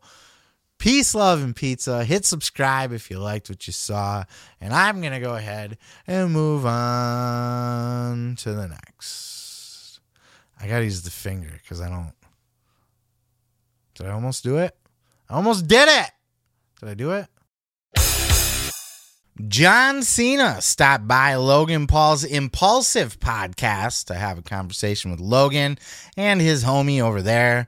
Sat down for about 2 hours, about a 2-hour-long podcast, which was a two-parter because John Cena was also doing apparently filmed a episode he's got a show coming out on Roku where John Cena, it's called What Drives You, and John Cena's talking with people obviously about, what motivates them in life, but he does it in a car. It's one of those gimmick interviews like Kevin Hart in the tub or Seinfeld and the driving around and stuff like that, the hot ones. It's all the rage these days. So that's what that has not aired yet. When it does, I'll probably take a look at that one and cover it here. But Cena was there around hanging out with Logan to do that, and then he did the Impulsive podcast. And for a large majority of this episode, it was fun. Standard issue stuff, a lot of it. Some jock bro humor, talking to movies, that kind of thing. A little bit of psychology, and John kind of smartening up Logan a little bit on some different things. But it was towards the end of this podcast where it really took a serious turn. And I actually have split this into 2 episodes, or 2 clips here. Basically, it's the same segment of the podcast talking about The Rock. And in this clip right here for John Cena, this was Logan Paul asking John Cena about working with The Rock at WrestleMania, and that whole thing where John Cena exposed The Rock's writing on the wrist tape there, writing his promo on the wrist tape. And how messy it got from there real quick. Cena opens up about it and doesn't hold back. Check out this clip. So you saw The Rock's return recently? I did. When he went out there and he said, "You think I should sit at the head of the table?" Do you think he had that line written on his wrist? No. Because one thing I know about Dwayne, he never makes the same mistake twice. Did he know you were going to do that? I didn't know I was going to do that. No way. No, I didn't know I was going to do that. It was one of those things where it happened in last minute. And looking back at it, it was fucking stupid because we have the biggest star in the world coming back when they don't need to. Like giving our product ratings, giving our product relevancy, getting people to talk about us. And what do? You smoked him. No. Amateur. Like, no, that's not it. The guy is going a million different directions. Probably flew in from God knows where, working a full day, and I now know what that feels like. And just wants to do the best he can. I don't blame him for that. I blame myself for taking advantage of that. And a professional would have been like, hey, before you go out there, if you do go out there like that, I'm going to use it. That's not how we trust each other in there. That's not how that works. I don't see that perspective. Okay, that's cool. I get it. And by the way, I thought it was great as an entertainment fan. From an entertainment standpoint, objective achieved. Gained interest. Box office was crazy. Yeah. Set pay-per-view buy rates. Sometimes in the fight game, it gets a little gray. Yeah. But we're all on the fucking same team out there, man. And you got to have trust. What if he said in no? a boxing ring, then I don't use it. Really? Then I don't use it. But what about the box office? I would entertain another way. There's more than one way to solve a creative puzzle. Yeah. Yeah. I wanted to sell tickets. There's a right way and a wrong way to do it. Was he pissed? He was. And justifiably so. Yeah. Because he's a guy who's got his heart in it. He still comes back, bro. Yeah. And the people go crazy. Crazy. I just thought it was super fascinating, his perspective on that and how he's changed since then, how he looks at it now, and how he was able to educate Logan there, too. Because you see Logan, as we'll cover, like I said, I was able to get a two-parter out of this interview because I'll do in another clip, a separate clip. Logan opens up about his relationship with The Rock, and he got very emotional there. And one thing I've noticed about watching a lot of Logan Paul, a lot of people hate him because he is kind of douchey. He's very douchey. He is probably a textbook definition of douchebag, to be honest with you. And he's a jock bro. and all, he's got the scandals with the NFT gimmick and that kind of thing. And then obviously the Japanese forest thing that he got a lot of heat for back in the day. But I feel I am a pretty good judge of character, and I really have always thought that Logan was a good dude who has issues, misguided. Like, I think he's got a really good pure heart in there, and he wants to do the right thing and has the best of intentions, but he's also kind of a douchebag moron. and I don't necessarily mean that. I like Logan Paul, but he, you can see it in him in some of the actions that he does, and you could see it in that clip, like John kind of educating him on, like, yes, box office, but we're all on the same team here. So when you're taking the complete piss out of this guy that's drawing you this big house, what are you actually doing here? And Logan, that's an important lesson for Logan to learn, and I think it clicked. I think he started to understand that because he was pushing back a little bit. He's like, yeah, but the money, because him in boxing, like they were getting him in his last boxing fight, they were getting into it about Logan's girlfriend and shit, and like I still believe it's being settled in court right now. Like there's some defamation shit going on there or something. I don't know, but it's not over yet. That's a different world because it's a real fight. They're not on the same team necessarily. But even then, they are kind of to a certain extent. Even in the UFC, if it's a real fight, if you beat a guy, who'd you beat? If you take the piss out of him, you beat a nobody. So what's that make you? And what's that make you if you lose to that nobody? So I think Logan learned something there. I think he learned that, yes, we're here to talk some smack, to sell some tickets and pay-per-view buys or whatever the fuck they do nowadays. But at the end of the day, we all are trying to make the WWE as much money as possible. And if I destroy The Rock in a promo, how much money can that affect the amount of money that The Rock can make the company in the future? Is that going to hurt business? What if the fans do turn on The Rock? Then what? Now we lost this megastar. Or they lose faith in The Rock, or Cena ruins his credibility, all to just go, ooh, I got a good zinger in there. And yes, it was entertaining as fuck. And yes, the buy rates were up on that. And yes, it's talked about still to this day as an all-time face-to-face iconic promo. That said, I think Cena's right. I think there was another way to go about it to get that same effect without trying to just kick Rock straight in the balls, which Cena did to get himself over at the expense of The Rock. But all's well that ends well, right? Everything's good now. And, of course, Rock sitting at the head of the table of the, on the board of the directors, so to speak. Cena seems like he's loving life. Everything's good for Cena. And he still has that passion for WWE. And it does sound like he wants to get back in there and have at least one last match over in London. For a WrestleMania in London, when he came out and made that announcement when they were in London, I think he meant it. I think that was not only his way of gauging to see, but hinting that might be something that's in the works, and that could be his retirement match. That could be his Ric Flair's versus Shawn Michaels match. The win, lose, or draw, the final career-ending match of John Cena. That'd be fun. That'd be interesting. But I do definitely recommend checking out this interview. If not, Cena's always insightful. I actually learned a lot, not just about wrestling, but like life. He's a wise motherfucker. Cena's a smart guy. He could probably make himself a pretty good living being a motivational speaker out on the college campuses and shit, because man, he nails it. But the real meat and potatoes of this comes at about the last half hour of this podcast, where they get into the Rock stuff. And in the next clip, and depending on when I get them both up, I will tie them together in the end clips. So if you're watching this now, hopefully the end clip will have the next one video you can watch be Logan Paul.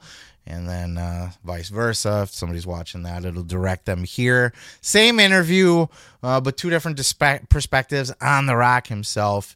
And this being one of the all-time most iconic promos leading up to a WrestleMania. Definitely fun to kind of get inside the inner workings of that and hear it from Cena's side. And how much that actually did piss off The Rock. And how bad that Cena feels for it now. That's all I got to say about that. Peace, love, and pizza. hit that subscribe or like button down below. And we'll catch you in the next video. I hate juggalos. I fucking hate them. I say all this with a grain of salt because for a good part of my own life, I proudly identified as a juggalo. You should come to the gathering with me. Nah, man, I'm not into all that whoop-whoop shit anymore. I'll pay for your ticket. I got fired today. Get the fuck out! Still got room for me? Spike, slow the fuck down! Cops! Fuck your sleep! Fuck your sleep! Fuck your sleep! The savages started closing in with their tiki torches and war paint. Shit! Run!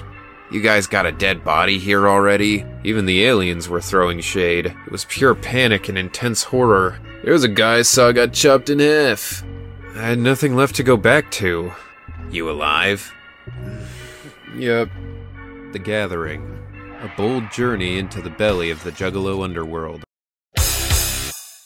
Everybody's favorite United States champion Logan Paul had John Cena on his podcast this week, Impulsive, and they had a good old boys conversation. I did do a separate clip on John Cena's part of this conversation, so look out for that on the end cap here if you're interested in hearing what Cena had to say about working with The Rock. But as they were talking about The Rock and pissing off The Rock, it was Logan's smart-ass co-host friend, the one that looks like X-Pac, that kind of ribbed Logan a little bit by saying, wow, that must really suck pissing off The Rock. I can't imagine what that would be like. At which point, Logan's face turned beet red, where he was clearly pissed off, which made Cena go, no, really, what happened? Tell me, what's going on with you and The Rock? And what followed became really deep, really heavy, and really emotional real quick. Check out this clip. My bad. Must be crazy to piss off The Rock. I can only imagine. It was a little gamey there for a little bit. Yeah. Yeah. We went through a nice stretch where we just didn't like each other. If you pissed him off too, right? What did you do? I don't. Oh, you pissed off The Rock? Come on, bro. Nah. What happened, man? Nah, it's nothing. Nah, it's nothing. No, what happened, man? Let's start from square one. What happened? You know, you and Dwayne, I think were like two people I definitely looked up to a lot when I'm trying to figure out the blueprint for my career that didn't exist. Dwayne especially. I wanted to be like Dwayne. So eventually, in the same way I met you today, one day I met Dwayne. He was just as cool in person as I thought he was on TV. He's awesome. Made content together, went mega viral, 70 million views, 50 million views. I linked up a couple times. Visited him on set of Ballers. Like, I would have considered us acquaintances, at least, you know? Kind of like me and Dua Lipa. Kind of like you and Dua Lipa. Maybe even closer, dude. I would say closer. Closer. I would say closer. We're just coworkers. He was just great. And then and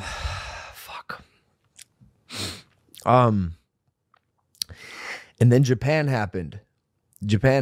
And you know, I could go into so much depth about my remorse and the place that I was in and the faults that I made at that time in my life. And I had to really rewire my brain and backtrack and ask myself like how I let that happen and what went wrong in my life where like I thought that was okay. And in that process, I did a lot of damage. DJ was one of the people I hurt because of his mother's experience. And that's his experience to tell, and I'm not going to share it, but like I hurt him so much so that he basically wanted nothing to do with me, and rightfully so. You know, I let down my hero, and he requested that I remove all the content we've ever done together and basically kicked me to the curb. I would have done the same thing. Guy in his position doesn't want to be affiliated with a person who did something as reprehensible as that. And I remember it being such a low moment because like I knew I let myself down. I knew I let my fans down. I knew I let my family down. but my idol too. It's not like he did anything wrong. It's just like, I think my ego told myself that I'm going to fucking remember that. And if I ever become great one day like you, I'm going to remember this. And I'm going to remember the way I was discarded. And again, rightfully so. But I don't think I've ever been really able to like truly let go of that. And I got a lot of stuff to work through, I think, in terms of that. And I'm not even sure like where to go from here in terms of reconciliation. I think part of it is I fucking hate myself for letting him down. And it's like that anger that I have, even just against myself, was turned into this drive that I told myself, I'm gonna be so successful that I don't need your approval or validation or acquaintanceship. I'm gonna do this on my own, with or without you by my side. This right here is why I've said in previous videos that I think Logan has a good heart and that he's a good person deep down. He's just a douchebag that does dumb shit.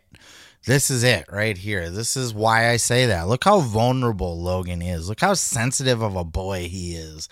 He's just a sensitive little boy is all he is. He's a young greenhorn little kid with a huge ego, a chip on his shoulder, a whole lot of trauma and weird shit going on in his life, but also a big heart, a desire to prove people wrong, to be the best, to work harder than everyone. Like, he's a deep guy. For as much as he's a jock bro douchebag and people like to dismiss him as that, there's a lot of layers to this guy. He's fucked up, but I think he's a good dude overall. Like, I think if you can get past the jock bro douchebaggery, I think you can have real, like, heart-to-heart, deep conversations with this guy. He's able to get philosophical, get personal, get vulnerable, to understand vulnerability.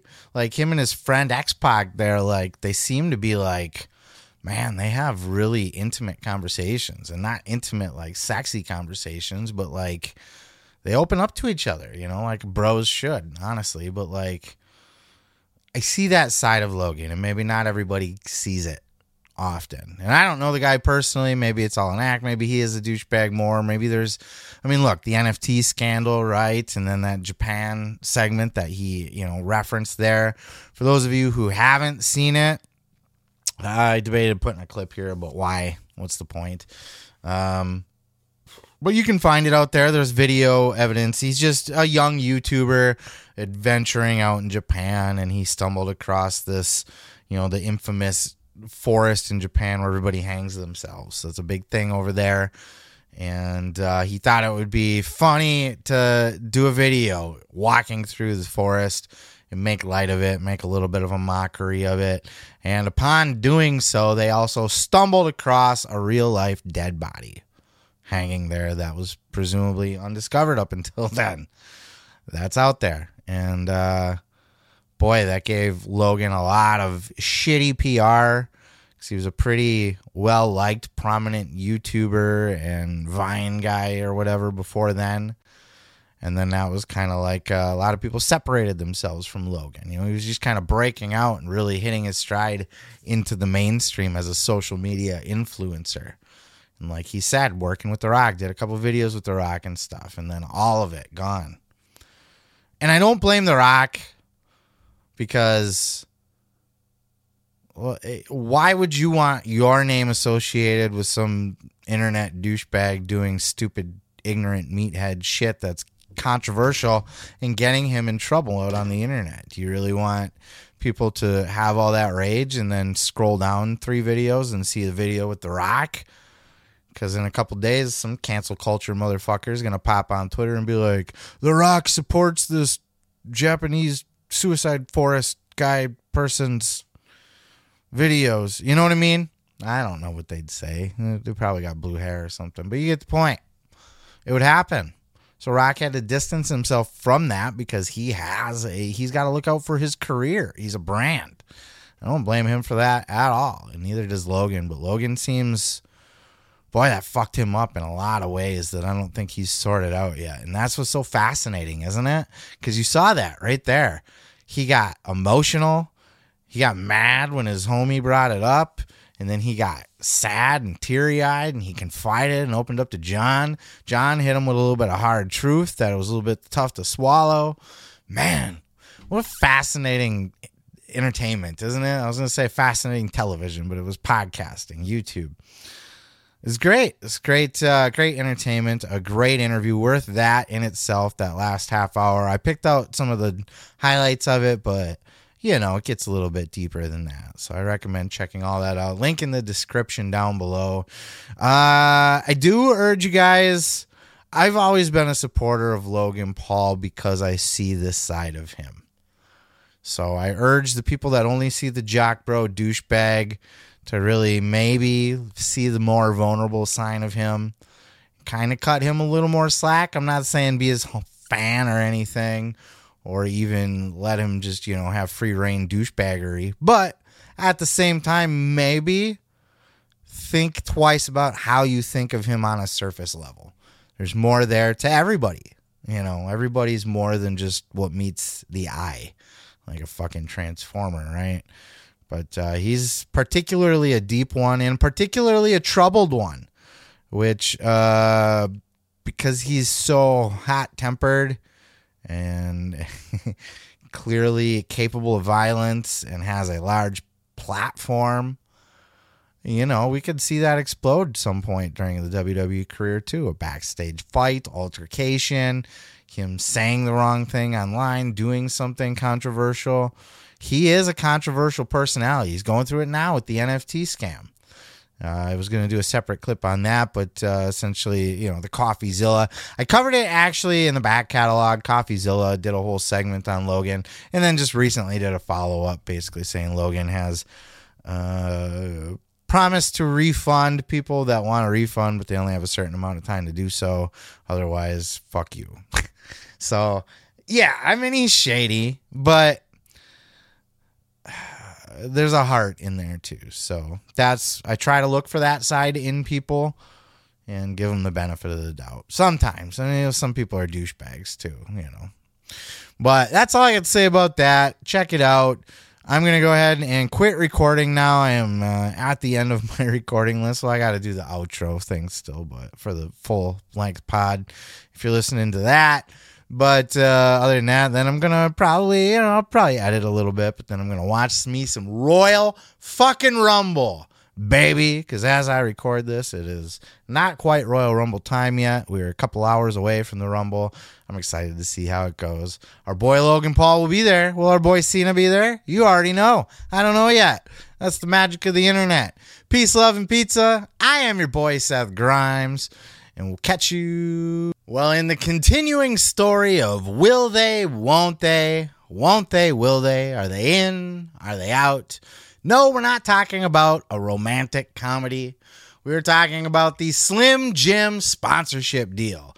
And of course, before I go any further, I owe you guys an explanation because I put my foot in my mouth yesterday as I was quick to jump on this topic as I was sitting at my desk at the shoot job supposed to be working, scrolling through Facebook, and I saw everybody starting to post, everybody as in non-credible, clickbaity, copy-paste wrestling news sites, right?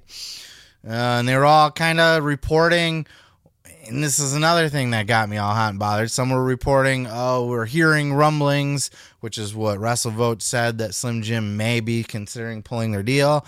And then you check the next headline, it is Slim Jim has confirmed to WWE they're pulling all of their sponsorship. Which made me go, okay, what's going on here? So I start poking around for credible sources, right? Because the credible source isn't going to be Yardbarker or fucking Ringside News. You know, Ringside News, as I had said in yesterday's video, which I took down, by the way. I made a video yesterday, what I'm getting at, calling bullshit on this story initially. And I went on the offense calling it fake news because I was only able to verify it through the clickbait, copy-paste bullshit websites. And they were all changing the topics. You know, you go to the original source at the time, WrestleVotes, just said, we are hearing rumblings that Slim Jim might be pulling their sponsorship from the Rumble.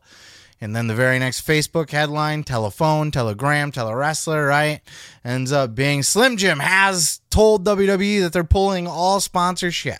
You see what I'm saying? So, and then the worst thing about it was everybody in the comments starts, you know, believing it without actually even reading the article or anything. So I did all that.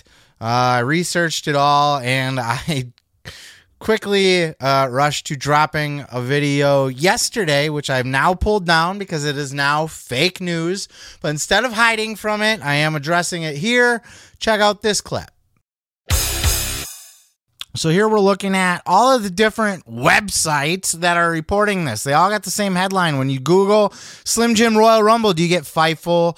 Do you get the Wrestling Observer even? Is Meltzer out here saying this? Is anybody with anybody, any kind of credit? Even fucking Nick Hausman doesn't have the balls to come out with this bullshit. Look at this. Ringside News, they're super credible. Weren't they the ones that were bashing fucking Nyla Rose for being trans and stuff? Yeah, they know how to get the news. Slim Jim Royal Rumble sponsorship deal may be in whatever Jeopardy trouble. Report from WrestlingNews.co. Slim Jim is pulling their sponsorship. Yardbarker. That's a fucking top news site here. Slim Jim is pulling their sponsorship from the Royal Rumble. Oh my fucking God. So let's go. All of these are coming from the same source, which they had reported as being WrestleVotes, right? So the next step in our path to just, you know, doing our own research here, let's hop on over to WrestleVotes Twitter. WrestleVotes, which we've heard of. You know, they're not completely obscure, but they are. And look at this. Here is the tweet in question. Hearing rumblings that Slim Jim has notified WWE they are pulling their sponsorship from tomorrow's Royal Rumble event. It is yet to be determined if they will remain partners in the future. As you can see, I already commented below. Fake news. As you hop on over here and you do a Google of Slim Jim, snap into a Slim Jim, right? SlimJim.com. And you click on that bad boy. What are they going to get? Oh, the WWE. They really pulled that fucking sponsorship, didn't they? Oh boy, is it in trouble. Oh no, Slim Jim pulled their sponsorship from WWE, except it's on their fucking front page. There it is, Slim Jim, WWE, Hunger, Meet Your Match, LA Knight, Bianca Belair. Look at this, they have a WWE tab. Oh no, they pulled their sponsorship. Good Lord. There it is. There's the ads. Monster Size, Feeling Savage. It's all there. All of this stems from WrestleVotes making the assumption of this because there was currently some kind of issue with the Royal Rumble contest page or some shit like that. And it was later in the night when I was working on the Vince McMahon clip to get that news out right away that it popped up into TikTok, and somebody commented on my short about the Slim Jim thing that, except Slim Jim issued a statement. Fuck. You know what I'm saying? Like, fuck. So then I went and I poked around and I looked for that source, and sure as shit, as you see on my screen. Now, the source wasn't WrestleOps. This was just the quickest one I could pull up on Twitter because Slim Jim has even announced further since this. But this was the statement that made me delete that video and eat a big old heaping pile of crow. A spokesperson for Slim Jim has issued the following statement. Slim Jim values integrity and respect in all of our partnerships. Given the recent disturbing allegations against Vince McMahon, at this time we've decided to pause our promotional activities with WWE. This decision reflects our commitment to our brand values and responsibilities to our community. We will continue to monitor the situation and base our future engagements on our values and what's best for our brand. So I guess PW Insider maybe got that. So before we move on to the current news with this, because there's more and you've probably already seen, I just got to I got to apologize and eat my crow. I jumped on that one yesterday too soon. I didn't see it. As you saw in the video, I stand by my reasoning and my rationale, right? I didn't see it from Sean Ross Sapp. I didn't see it from Meltzer at the time. I didn't see it from Brandon Thurston or Wade Keller. It wasn't out there. I went to Slim Jim's website itself. It was the snap into a Slim Jim right on the fucking thing. I did everything I thought I could do to be like, yo, this is out of line. This is just fake news, right? Somebody's jumping to conclusions because of the contest thing was down. But look, I'll admit when I'm wrong. I was wrong on that one. I'll eat it, and look, I'll learn a lesson on that one too. Being first to the party is not always best, because that also means you could be wrong. Wrongity wrong. And look, I wasn't, to be fair, I also said this in the clip. I rest my case. Now, of course, speaking of journalists getting it wrong, does this mean that Slim Jim is not pulling their sponsorship? No. All it means is at this time, we have all the proof in the world right here on SlimJim.com that it's complete and total horseshit. They have their right on the front page. This is the home page. Guys, come on. Let's wait for credible sources on this. And even just pay attention to the way these headlines are spinned. Hearing rumblings that they may have pulled sponsorship from Rumble turns into Slim Jim has confirmed with WWE that they're pulling all sponsorships from everything. Okay, we'll see. I could be wrong. And if I am, fuck it. I'm wrong. But I'll eat it. I'll come on here and say, well, I was wrong about that one. So it's not like I said it was complete bullshit and it would never happen. I just said I'm not seeing this from any credible source, and all of these sites are starting to twist their words a little bit into something different than the original source said. So, but nonetheless, I was wrong and I put it out too soon. And quite frankly, what's most embarrassing about it is I was so brazen with it, So like, you motherfuckers are fake news. You're the problem with wrestling, you know what I mean? Spreading around this shit, carrying it without substantiating it, whatever I said. And here I am spreading the fake news myself. So yes, I deleted it. I tweeted and deleted, if you will, baby. But I didn't, I'm not hiding from it. So there you go. I showed you the embarrassing clips, and I'm addressing the why and the how. So I apologize for my misinformation. I will learn. I will grow. And, I took that one on the chin, and I'll do better next time for you guys, okay? Because I want the credibility. I don't want to just say things to say things, right? I want you guys to know that if I say something on here, it's based on what I've seen and researched for myself. Even in that video yesterday, like I wasn't wrong. I was just wrong, 2 hours later. At the time, I wasn't wrong. But, time makes an ass out of all of us. But all of that for naught, because it all ended up coming back around anyway. Let's hop back over here. And we got this here for Just ALX. We'll shout him out because I actually like this guy a lot. He's posted a lot of cool stuff. So a little props to him. He didn't, break this news either. This is just, again, the first search on Twitter for this statement. But Slim Jim, back in the Rumble. They are throwing their name back into the hat. Slim Jim has issued the following statement. After the departure of Vince McMahon and discussions with WWE, TKO senior leadership, Slim Jim has decided to re-enter the Royal Rumble. I love it. I love that they're back on board because they never wanted to be out of board. I don't get the impression that they were You know, they're probably pretty bummed out about it because they are very much in the WWE business, as I showed, pointing out their full website, you know, over here. Look at this. SlimJim.com. Look at that. That's their website. That's homepage, SlimJim.com. And then look at this. They got 3 whole tabs. Products, buy now, WWE. So you can see why I was so indignant about it yesterday. But, yeah, again, I will try to wait and see.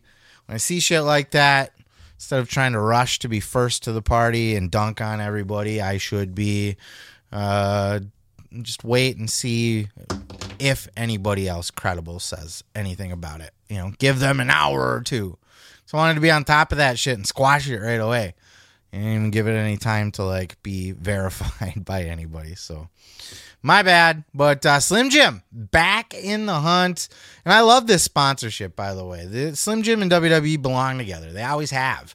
Slim Jim and wrestling, I guess. Because, you know, even with WCW, it was just a fit. It just made sense. Macho Man as a character. Because just the very slogan, the snap into a Slim Jim, it's like...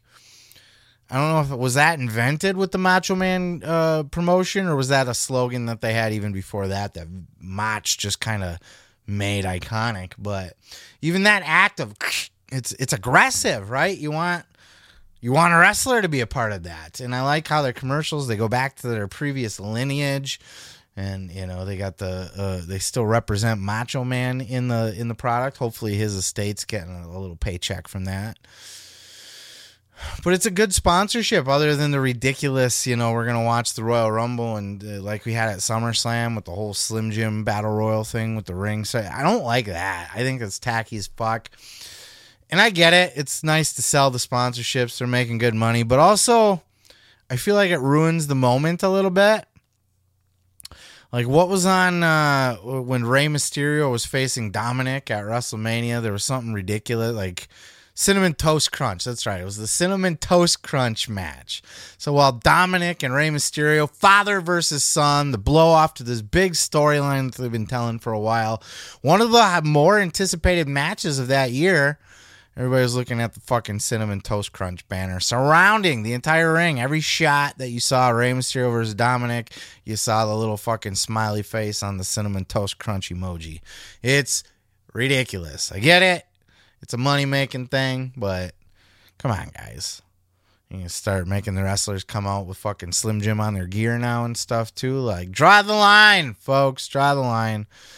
I don't know. I mean, I got if you're going to do those, do them on, like, generic matches that nobody cares about. If you do them on historical, I think, like, Dominic and Rey is one that video footage will be shown of for a long, long time. And I just don't think that video footage should contain Cinnamon Toast Crunch. You know, you can't really have an iconic WrestleMania moment with a bowl of Cinnamon Toast Crunch in the background. Or a Slim Jim, for that matter. You're not going to have an iconic WrestleMania moment with Slim Jim on the fucking... surrounded in the Slim Jim arena.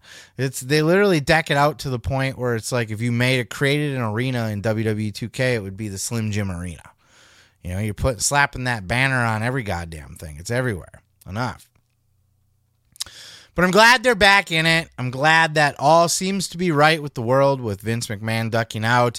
And I'm glad I could get back on here and clear that up with you guys.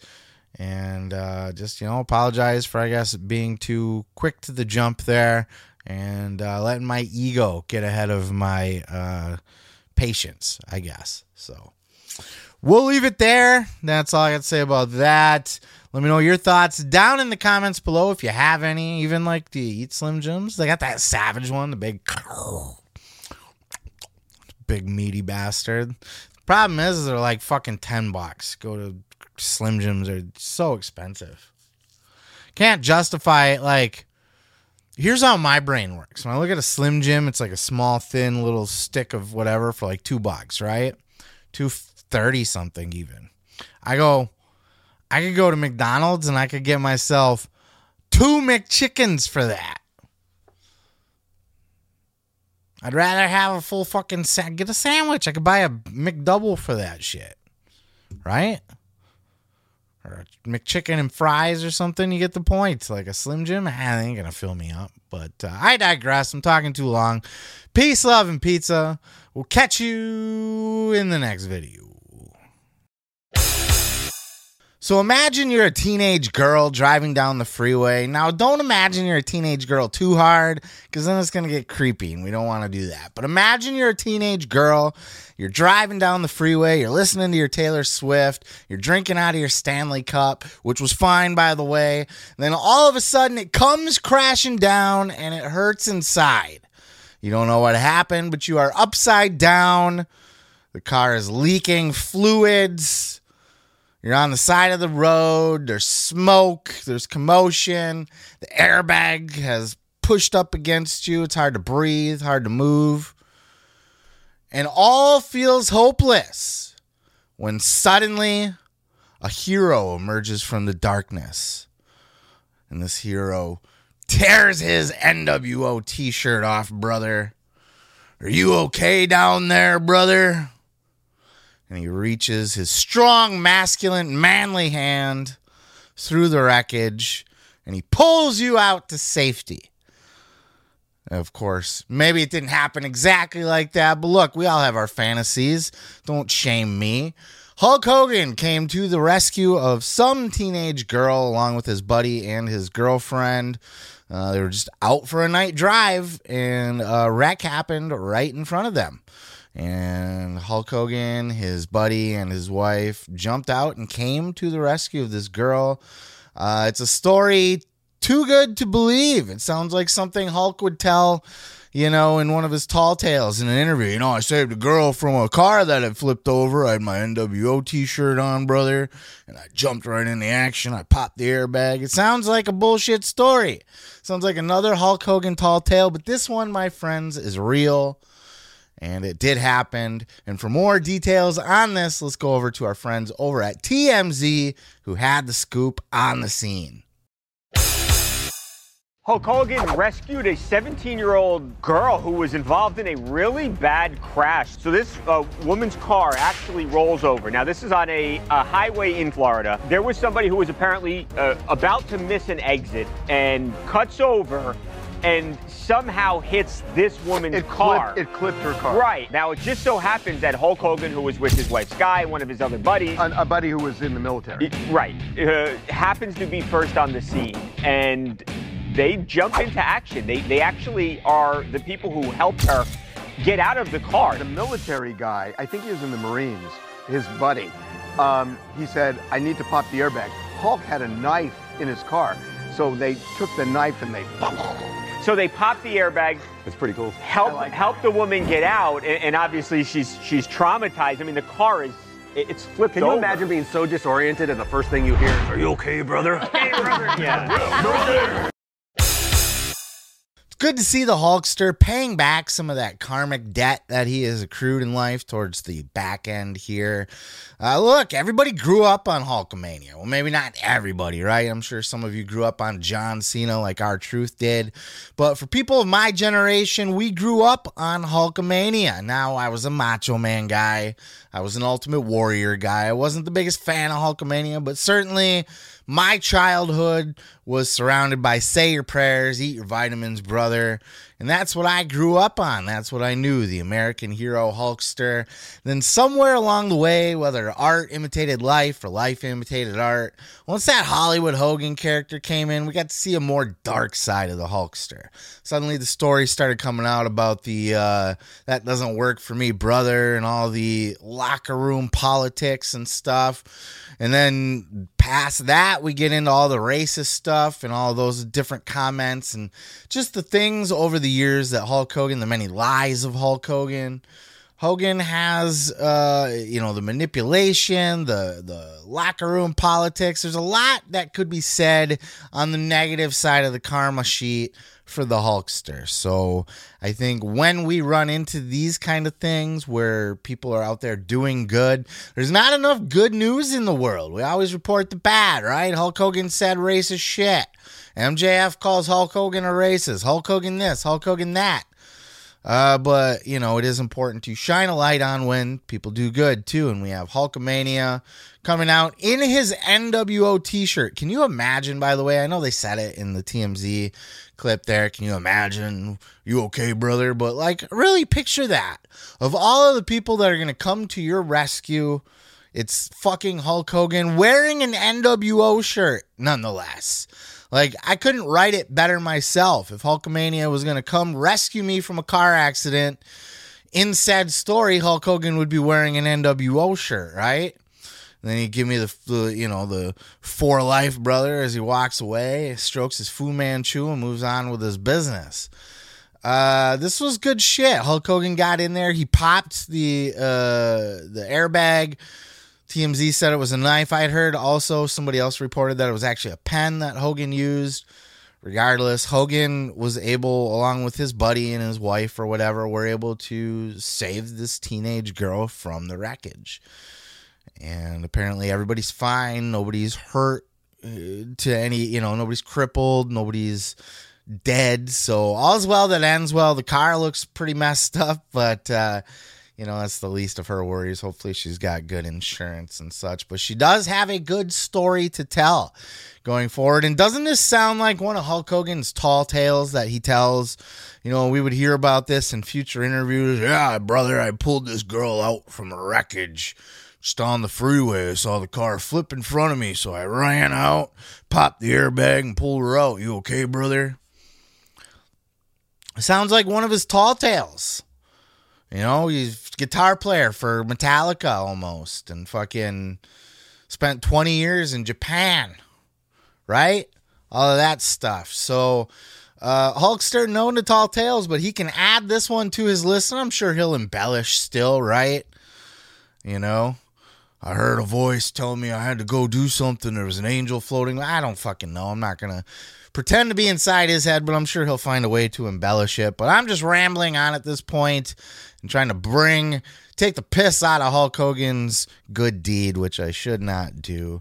What do you guys think? Hollywood Hogan comes to the rescue of a teen girl, pulling her out of the wreckage of a car, right? Good for Hulk. You can't knock the man for it. Say what you will about the Hulkster and his past and his negative deeds. Like I said, it's good that he is adding back to the karmic debt, right? He's moving a little bit of that balance over to the plus side, right? So I'm all for that. I appreciate that. And, look, I don't hate Hulk Hogan, and I want Hulk Hogan I'm glad Hulk's doing okay. I'm glad that he's at peace in his life. He's found God. He's happy with this younger woman. I just, man, I hope he ends his life in peace. His last few years are good for him.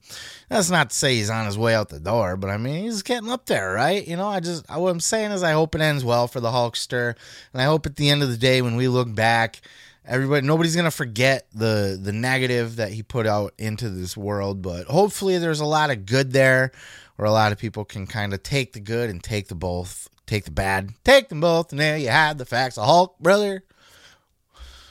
But that's it. We'll leave it there. We're getting out of control here. What do you guys think? Let me know down in the comments below. Who would be your dream rescue? You're pinned under a car, airbags pushing against you. You can't move. You can't do shit. You're stuck. Who comes to save your life? What wrestler? Name the wrestler. Is it Hulkamania in an NWO t-shirt? And bonus points, right, if they're wearing their own merch. Right? Like if Dom Mysterio or Nick Mysterio come to rescue you and they're wearing the mommy t-shirt, that's pretty dope, right? We want to see that kind of shit. Anyway, we're off the rails here.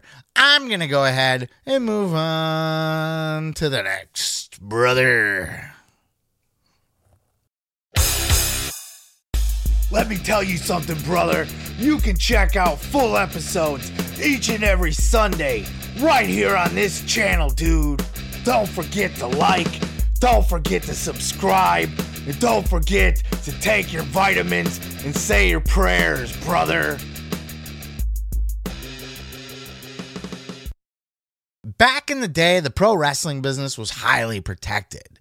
And when you had some smart-ass, smarmy TV host or journalist try to get cute, think he's being funny, and tries to call out wrestling for being that fake, phony bullshit, It has not traditionally ended well for said TV host or journalist. There's a long history of this. Check out these clips. I think this is fake. You think it's fake? What's that? Is that fake? Huh? What the hell's wrong with you? That's open hand slap, huh? You think it's fake? You come like that face? Easy. Huh? What do you mean? Fake. The audience, your audience, they're in on the joke, right? What joke? So what you're trying to say is... Okay. Define. Okay. When I say in on the joke, I mean that people know that you're not really beating each other up. Okay, we got a long... Just stop right there. You consider that a joke, do you? No, it's a phrase. In on the joke means that you know that you're watching it with a sense of irony. I think in the old days, they watched wrestling in a different way. I think today's audience watches wrestling and they are in on the joke. That's not an insult. So what you're trying to say is people are just dying for this. I take it as an insult, too. I do, too. But they're dying to find out, wrestling's fake. No, then you're telling me that you're really hitting each other? No. The sound of the chair is real, okay? We are entertainment, but when a metal chair cracks your back, that's not fake. Somebody throws you from... It's a metal... Yes, you know what? There's never a bruise on any of you. Baloney, you got a minute? Look at this. No.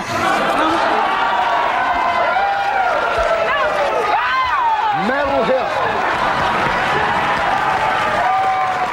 I'm sure you heard this before, that they say this wrestling is not for real. Is it like you act or...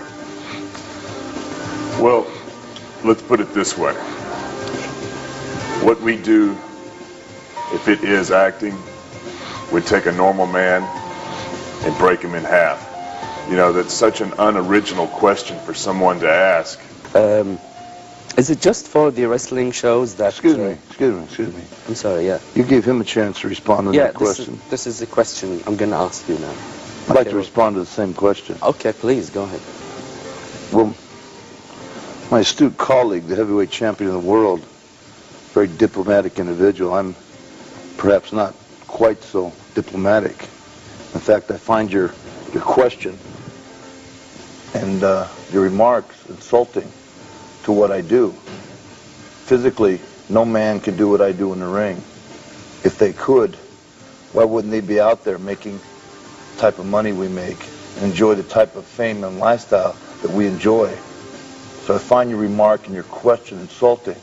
It's not my question, it's somebody... Does that fucking feel fake, huh? Does that feel fake? Hey. Does it? Oh, no, just... Why don't you come down tonight, and before I kick his ass, I'll kick your ass. Okay. All right? Just calm down. Hey, we're not here to be insulted. I'm not here to be insulted. Okay. Now, the first thing you need to know about amateur wrestling or professional wrestling or submission holds, you just tell me, brother, when you want him to quit squealing, okay? All right. It's called a front chin lock. How about it, T? Keep him like that for a little while. Because he's all right. He's just sleeping. He's sleeping. Really, I was a sleeper hole. He'll be all right. He's waking up now. That was a serious move. A lot of people... See? It works. All right, brother. And now, we'll be right back after this word from you-know-who. We'll be right back. But nowadays, people seem to get it, right? The media, everybody is kind of on the same page. We get that it's a show. It's openly admitted that this is a show, that this is entertainment now by the wrestlers themselves, by the promoters themselves. Look, nobody's trying to pull the wool over anybody's eyes at this point, except for maybe Jim Cornette, right? Would still want people to believe that it's real wrestling and wants to see the fans try to come over and stab the wrestlers because they got so much heat. You know, the evil foreign heel. I'm digressing. But everybody knows what wrestling is nowadays, and people are pretty much accepting of it. Except for these douchebag TV hosts over at the Sunrise show in Australia. LA Knight and Grayson Waller were over in Perth, Australia to promote the Elimination Chamber, doing the media rounds. And they were sitting on this show, and everything seemed to be going fine for the most part until one of these dipshit TV hosts said, "Hey, why don't you put me in a wrestling hold?" To which, the wrestlers appropriately responded like, bro, if we put you in a hold, it's not going to feel good, right? And then that seemed to be a challenge to this TV host because wrestling's fake and phony, of course. So why would this move hurt? That's ridiculous, right? You guys are phony wrestlers. He's like, no. He's like, actually, we got this TV producer guy, some guy fucking holding the boom mic or something comes up. He's like, it's his last day. Why don't you put something on this guy? Demonstrate something for us. So this schmuck comes up on camera from behind camera, and he's doing this whole, let me at him, trying to put on a show and just make a mockery of the whole pro wrestling thing. Like just some fucking silly dweeb is pretending like he's gonna be able to hang with a wrestler, and it's insulting. It's a mockery. They're being insulting is what they're doing. Maybe it wasn't their intention. I don't know what they do over in Australia, how shit happens over there, but it was insulting. And it was insulting, especially to Grayson Waller of all people, who, I didn't know he was this kind of guy, but he stood up and he got in this motherfucker's face, and this is exactly what happened. Check out this clip. LA, can you give us one of your signature finishing moves? Can I give you one? Yeah, can you, not me. I'll just be over here. But can you show us one of your moves? No, I think it actually just showed on the screen there. If I do that, it's not going to be a good day for maybe someone anybody. our floor manager, maybe he seems well, available. actually, our floor manager's leaving this week. Yeah. And he's sort of, I don't know if... That's not for me. You want to go ahead and take this one? Look, you... Uh-oh. I don't think you understand. Like, if I come over there right now, we're going to have the police here because I'm not going to give you some fake punch. Like, I'm going to punch you straight in the jaw. The disrespect that you have even talking to me. No, you want to talk to me like this ain't real? Don't act all tough, lad. Don't act all tough. I'm going to get in the middle of this. You keep back. Get him out of there. You get out of there. I'm so sorry. No, don't know I'm too mad. You guys come here and try and disrespect us. Are you kidding me? I'm not disrespecting you. You're all right, mate. No, we love you. Hey, you take that trash talk and you get out of here. Hey, you get out of here. You take that trash talk, you get out. I won't have these guests disrespected like that, Mitch. You get out. I never thought you were tough. Now, can you wrap this up? Hold your pants tight. Okay, thank you very much, gentlemen, for coming in.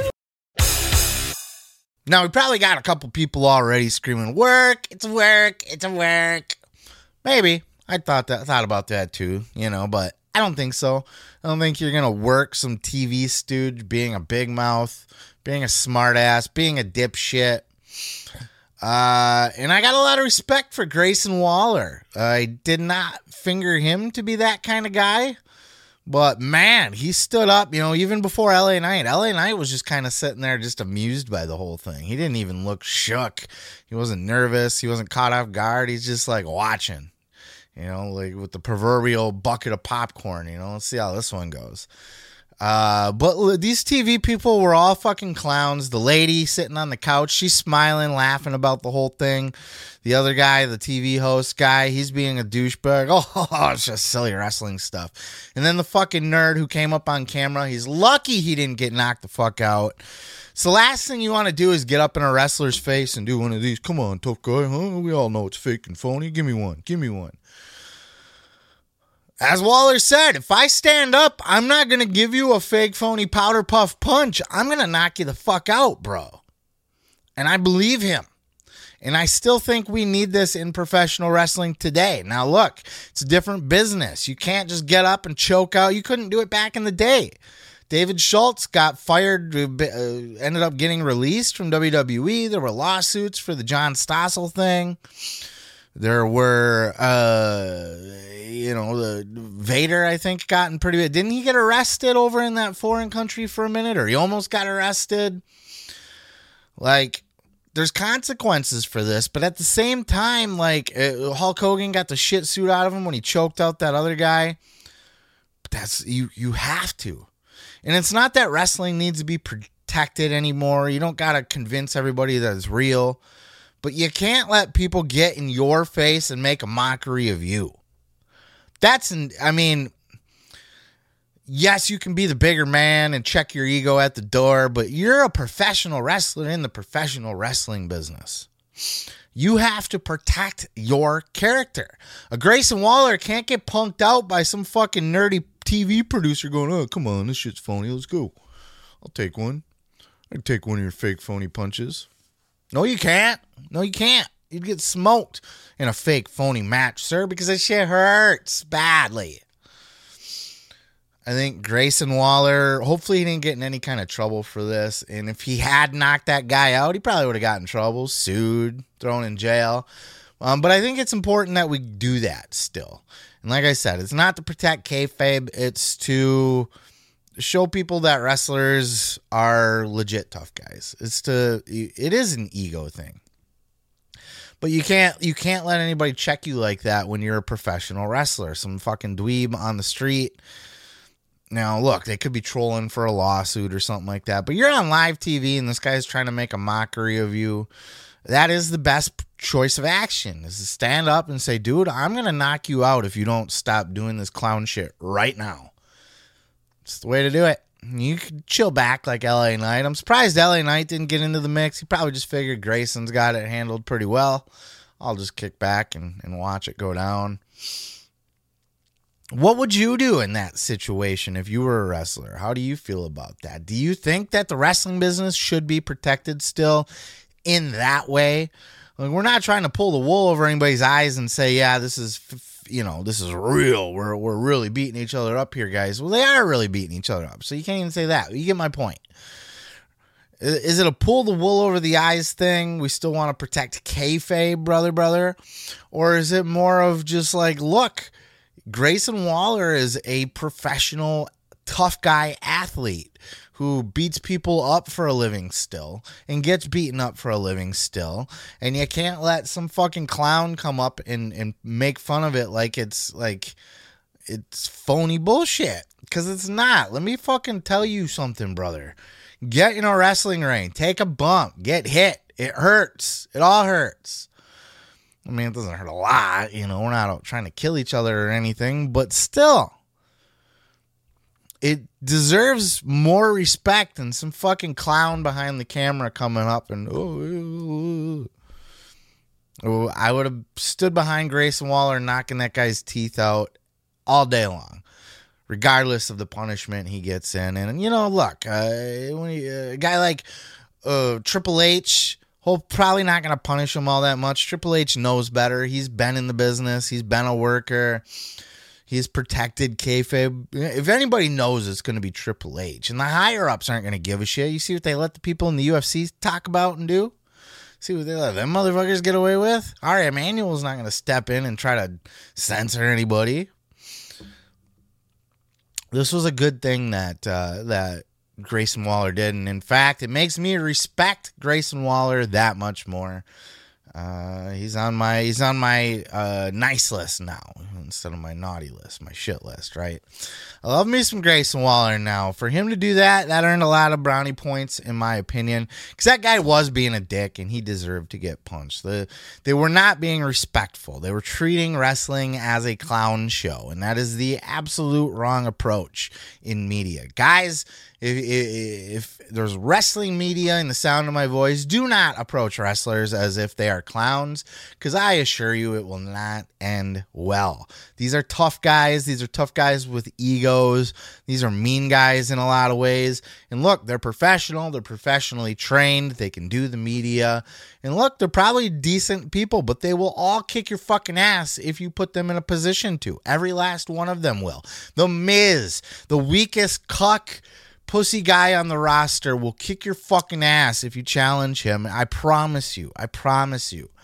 So let's try to get that shit out of the media.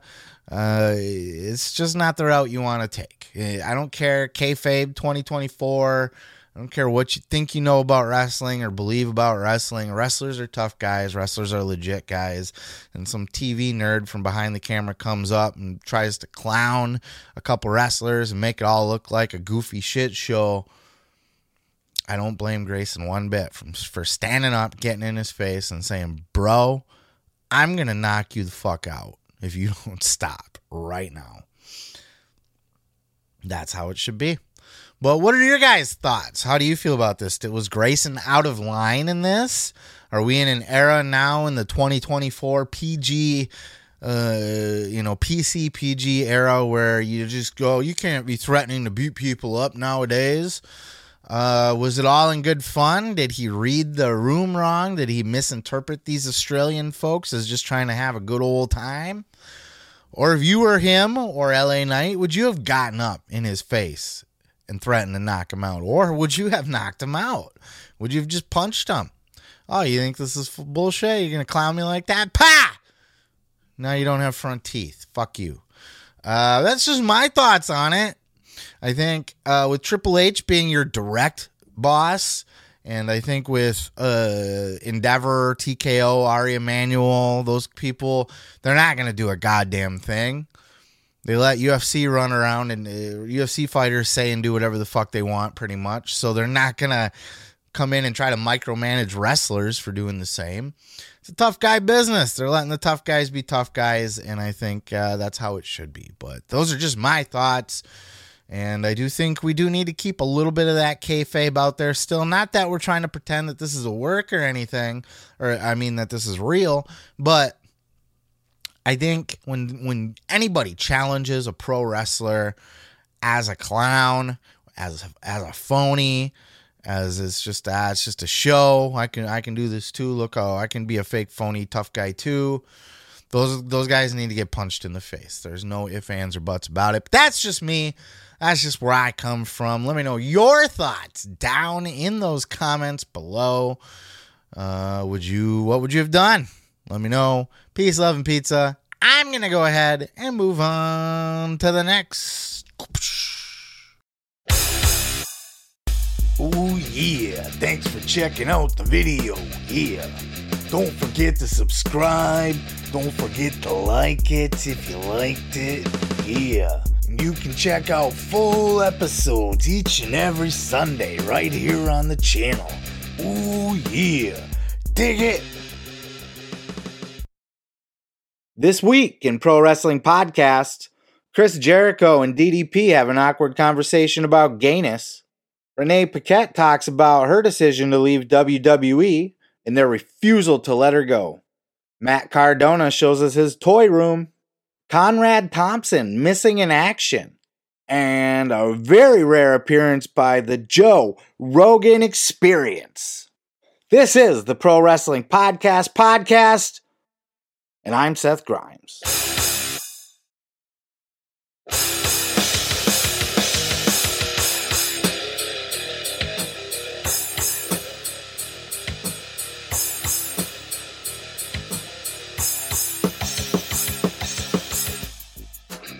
And what better way to kick this off than with a clip from the greatest podcast of all time, certainly the most famous podcast of all time, the Joe Rogan Experience, as the dead man, that's right, the dead man himself, The Undertaker, made an appearance on the Joe Rogan Experience. I popped so hard when I seen that. I'm scrolling through my feed. I'm looking. I went through all the wrestling ones, so now I'm looking through my other ones. Pop open Joe. Let's see what's on Joe today. Mark fucking Calloway. Mark fucking Calloway, The Undertaker. I popped right up out of my seat, threw my hands in the air like a little girl, and proceeded to listen for about 3 hours. Awesome interview. A lot of the same shit gets said that has been said in multiple interviews by The Undertaker. You know, ever since he broke kayfabe, he's been going on this media tour, and he's been telling the same stories basically on every single interview.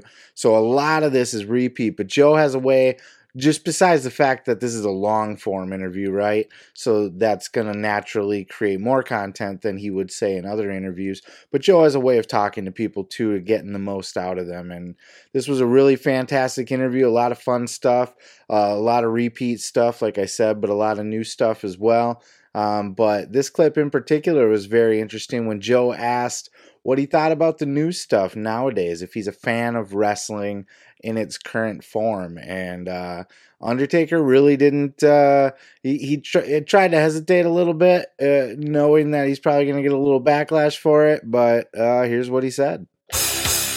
Do you still follow WWE now? Are you still...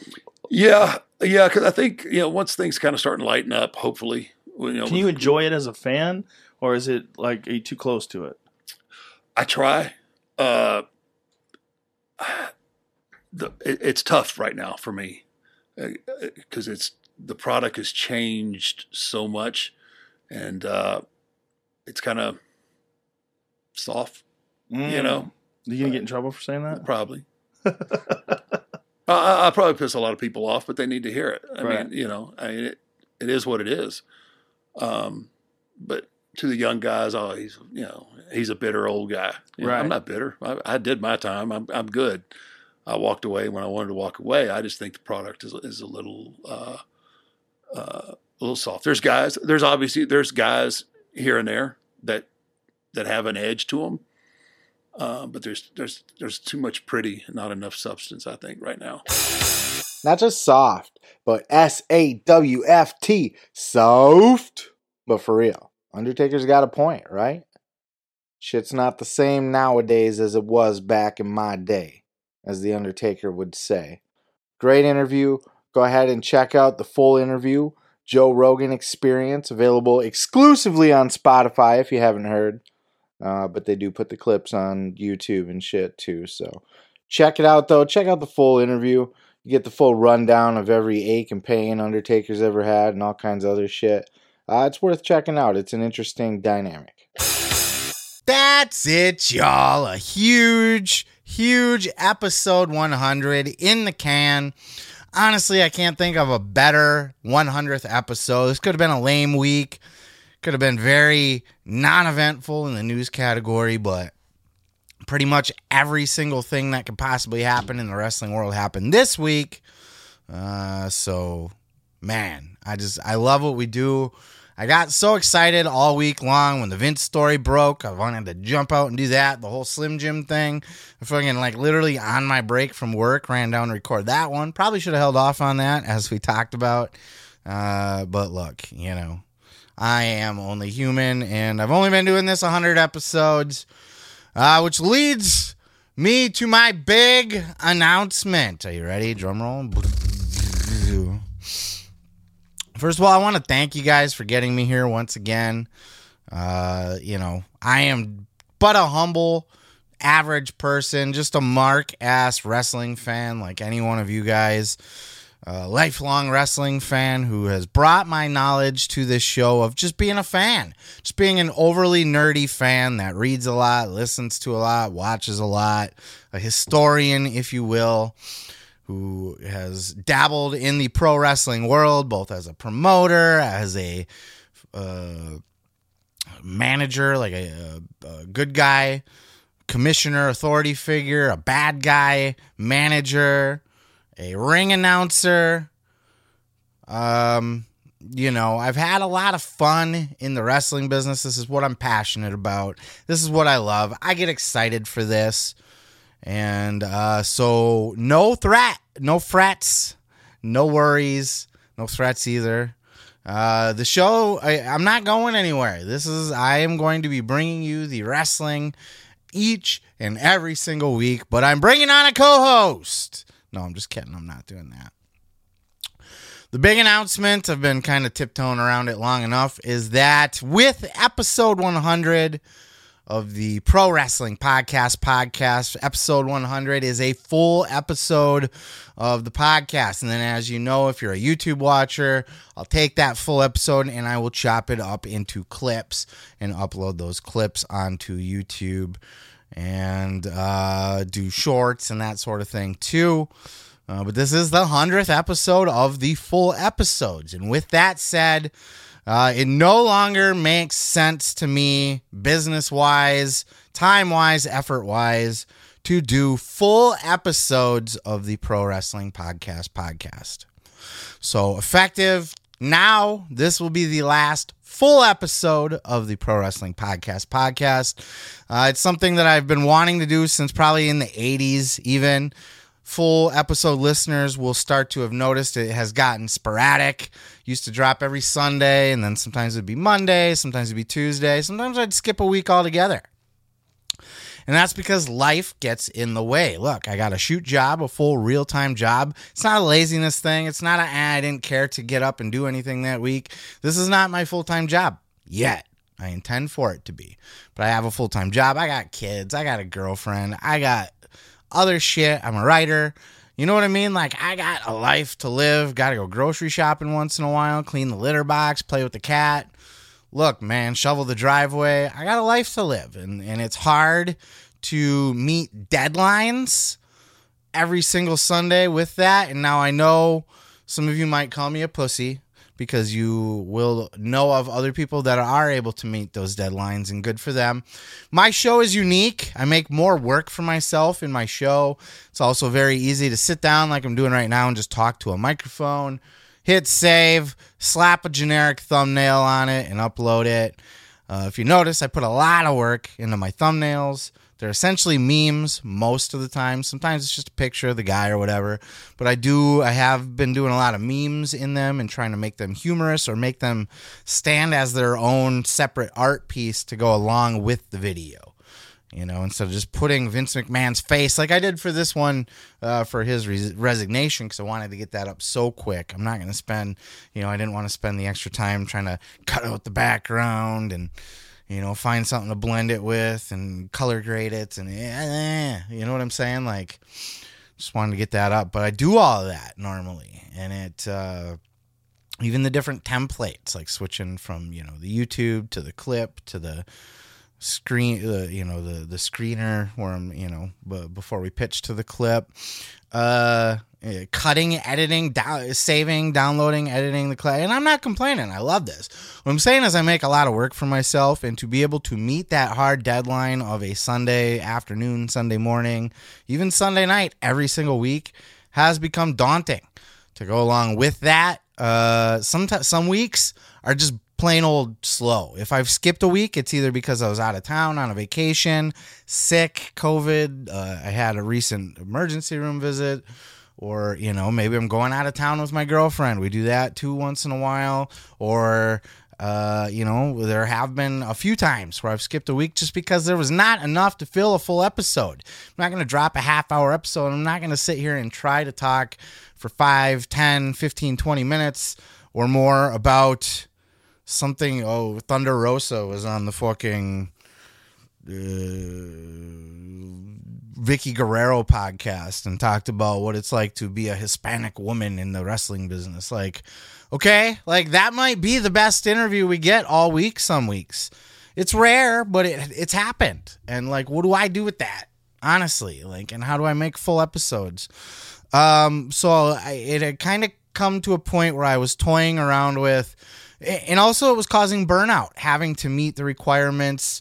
It was making this, which I love, which I enjoy. This is a passion of mine. I have fun doing it. I look forward to doing it. I get excited. My dick literally will get hard. Not literally, that's gross. Scratch that out. But figuratively, my dick will get nice and hard and aroused to come and talk about wrestling with you guys. So, and it's not because of you guys. It's not. That's separate. It's the conversation. It's just, it got to a point where it was work sometimes and a chore, and I'm putting off spending time with people, or it just, I don't want it to be in that position. Now, that's just the first part of it. What else backs that up, right? Because if the podcast itself was such a huge success, maybe, just maybe, I could tough that out or figure out a way around it. But also, just to let you guys in, I won't show you any number. Well, let's see what we can pull up here. The full-length podcast itself is the lowest viewed, most not, you know what I mean? Like, it's a nothing burger compared to everything else. Here, I'm pulling up my YouTube now. And then we'll also take a look at, I won't show you, but like the podcast feed too. I'm telling you guys, sometimes the podcasts, like on Spotify or Apple or whatever, I'm looking at a play. Sometimes the plays are in the single digits. It's comparable to what I'm at on YouTube. Look, I'm not hiding anything. I'm not going to hide it, because the clips, on the other hand, sometimes do very, very, very well for me. And the shorts, and it just shows me that that's where I need to spend time. I'll need to spend my time. I'm going to still do the exact same show I do all the time. I'm going to do all the same segments, every clip, every topic I cover. It's all going to look the same on YouTube. no full episodes, no deadlines. If there's no news today, I'm going to not put up a video today. If there's 5 stories tomorrow, I'm going to try to put up 5 whole videos. I'm going to do my best. I'm going to do them when I can get to them. And this will also allow me to not be tied to this week. You know, if there's a story from last week that I haven't quite been able to get to yet, but I really do want to talk about it, it's just, you know, where do you fit it all in? Then that's what we're going to do too. So let's pop on over to here. And if you are able to see my YouTube screen here, I want to show you, I'm not sure if you're able to see these numbers, but if we're looking, so my more recent video is not doing so hot, actually, to be 100% honest with you. But this Lexus King, for example, I did a video last week, right? Yeah, it was last week for Lexus King on AEW or whatever with Chris Van Vliet. 2,209 views on that. Even, you know, my less performing ones, UFC Sean Strickland video, 184. Grayson Waller, nobody cared about that, 22. Hulk Hogan Saves a Girl, 446 views. But even here, Bischoff and Thompson, 726. CM Punk on WWE Return, 709. The Chris Jericho Kylie Ray follow-up where I roasted Nick Hausman has 1,300 views. Tony Khan, everybody taking their shots at Tony Khan, 1,820 views. Look, I'm not going to keep going, but you get the point, right? Let's compare that now. Let's go to these full episodes. We have 23 views on last full episode, 29 views on the episode before that, 43 views. Ooh, that was a big one. 16 views on a week where I had did the Ace Steel story that drew 2,479 views on the clip itself. Previous full episode, 32 views. So it's getting to the point where these full episodes, now let's pop over to shorts. And why I want to be spending a lot of my time on shorts. Raw to Netflix, comparable, right? Like on that full video, my Raw to Netflix recently is in the low double digits. Oops, lost my spot here. Where are we? There it is. Shorts. We're live, pal. Don't worry about it.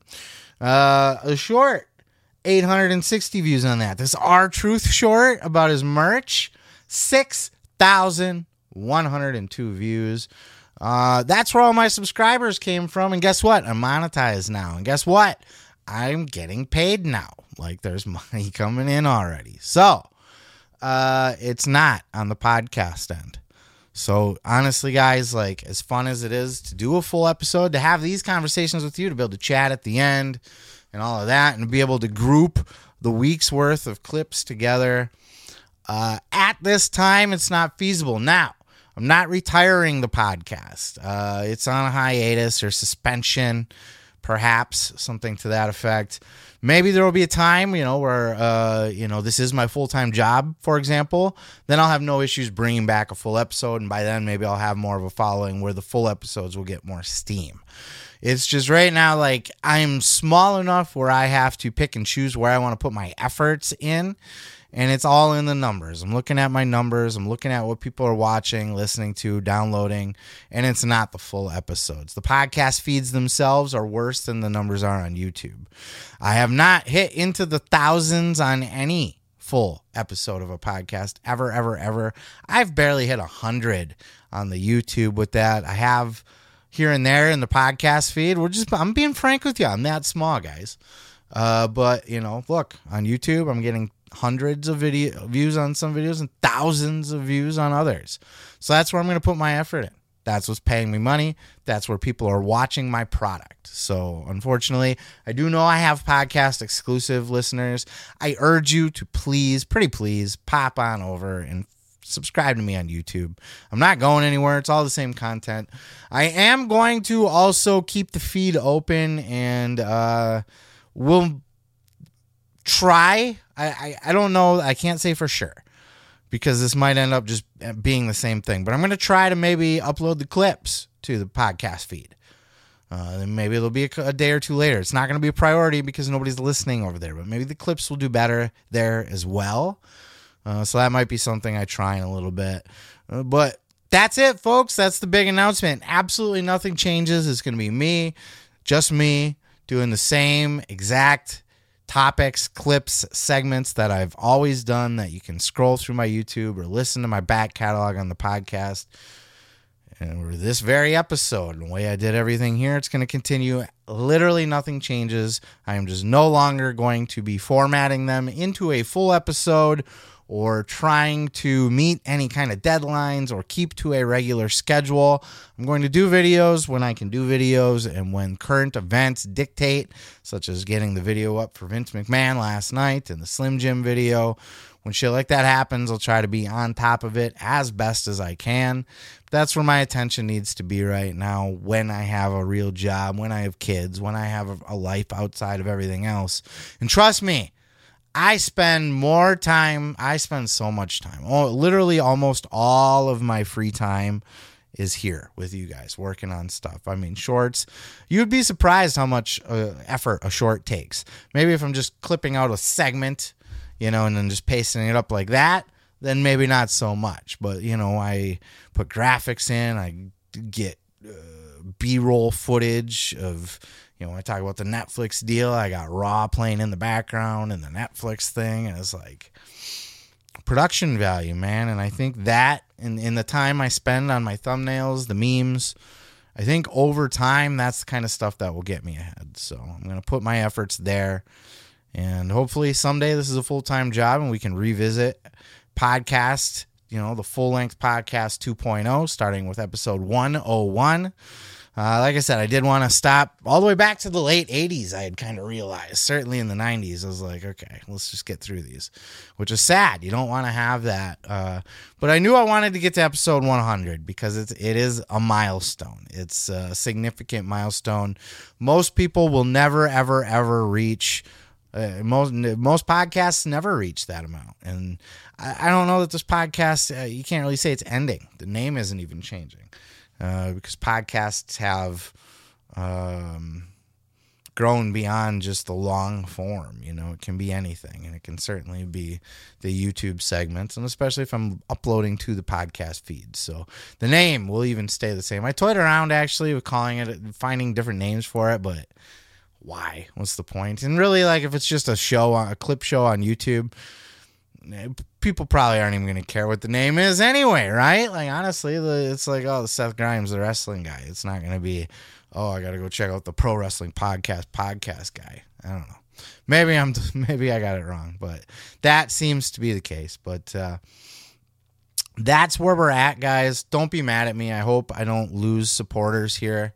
I hope at least if this is the end of the road for our relationship, for you people that do listen strictly to the podcast and you're hearing this now, well, I appreciate you so goddamn much. I apologize.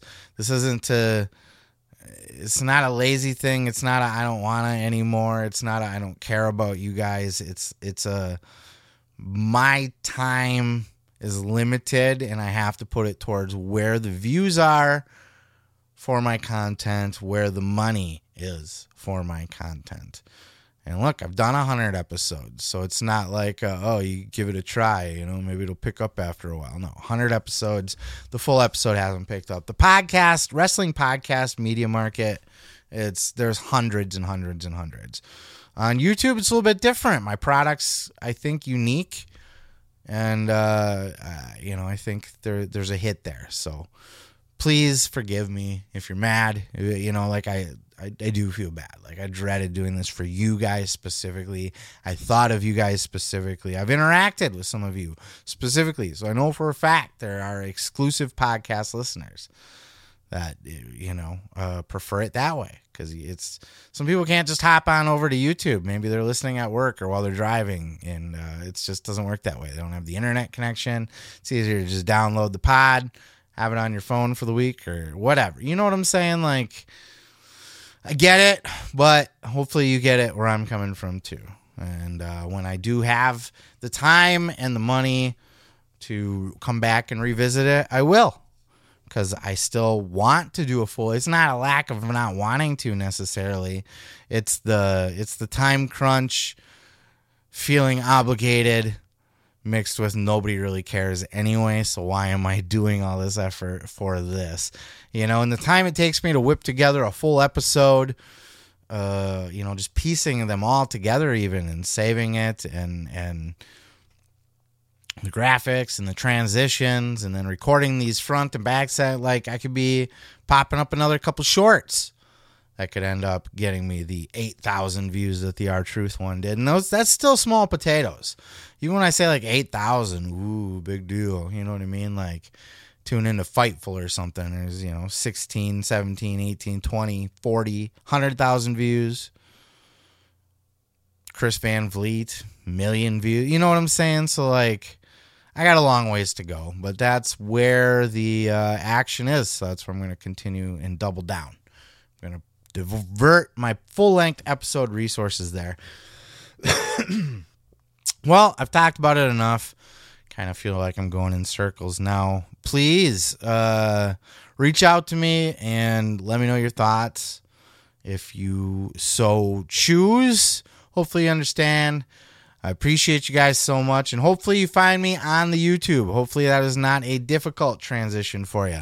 Much like the stubborn-ass fans that have to move from network TV or cable TV over to Netflix to watch Raw.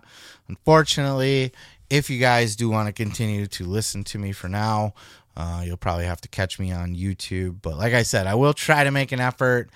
I can't promise anything to get clips up at least on the podcast feed. But YouTube is where you can find me for sure. And then shorts. I do shorts. I spread them around on Instagram. Now I'm on Instagram. That's right. At Seth Grime Media still. Facebook, TikTok, Twitter, X. I'm trying to post on there more. I'm trying to get out there. I'm trying to do more, guys. This is I will never quit this. Never, ever, ever. You don't fail till you quit. As I go, I keep picking up steam. I keep reaching new milestones. My goal this time last year, and even just a few months ago, was to reach 1,000 subscribers.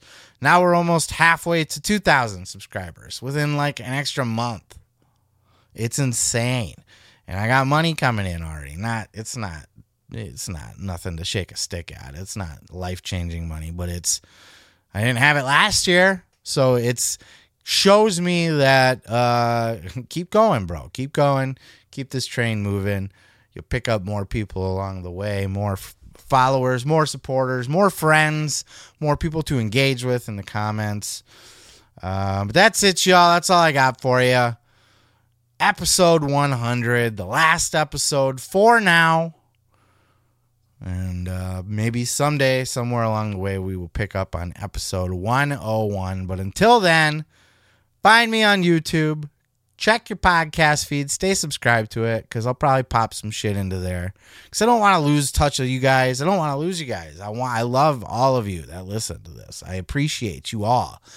I don't want to neglect you. This is just a business decision. It has to be done this way. So, peace, love, and pizza. I am your boy, Seth Grimes, signing off from the full episodes for the last time for the foreseeable future. I am your boy, Seth Grimes, and this has been episode 100 of the Pro Wrestling Podcast.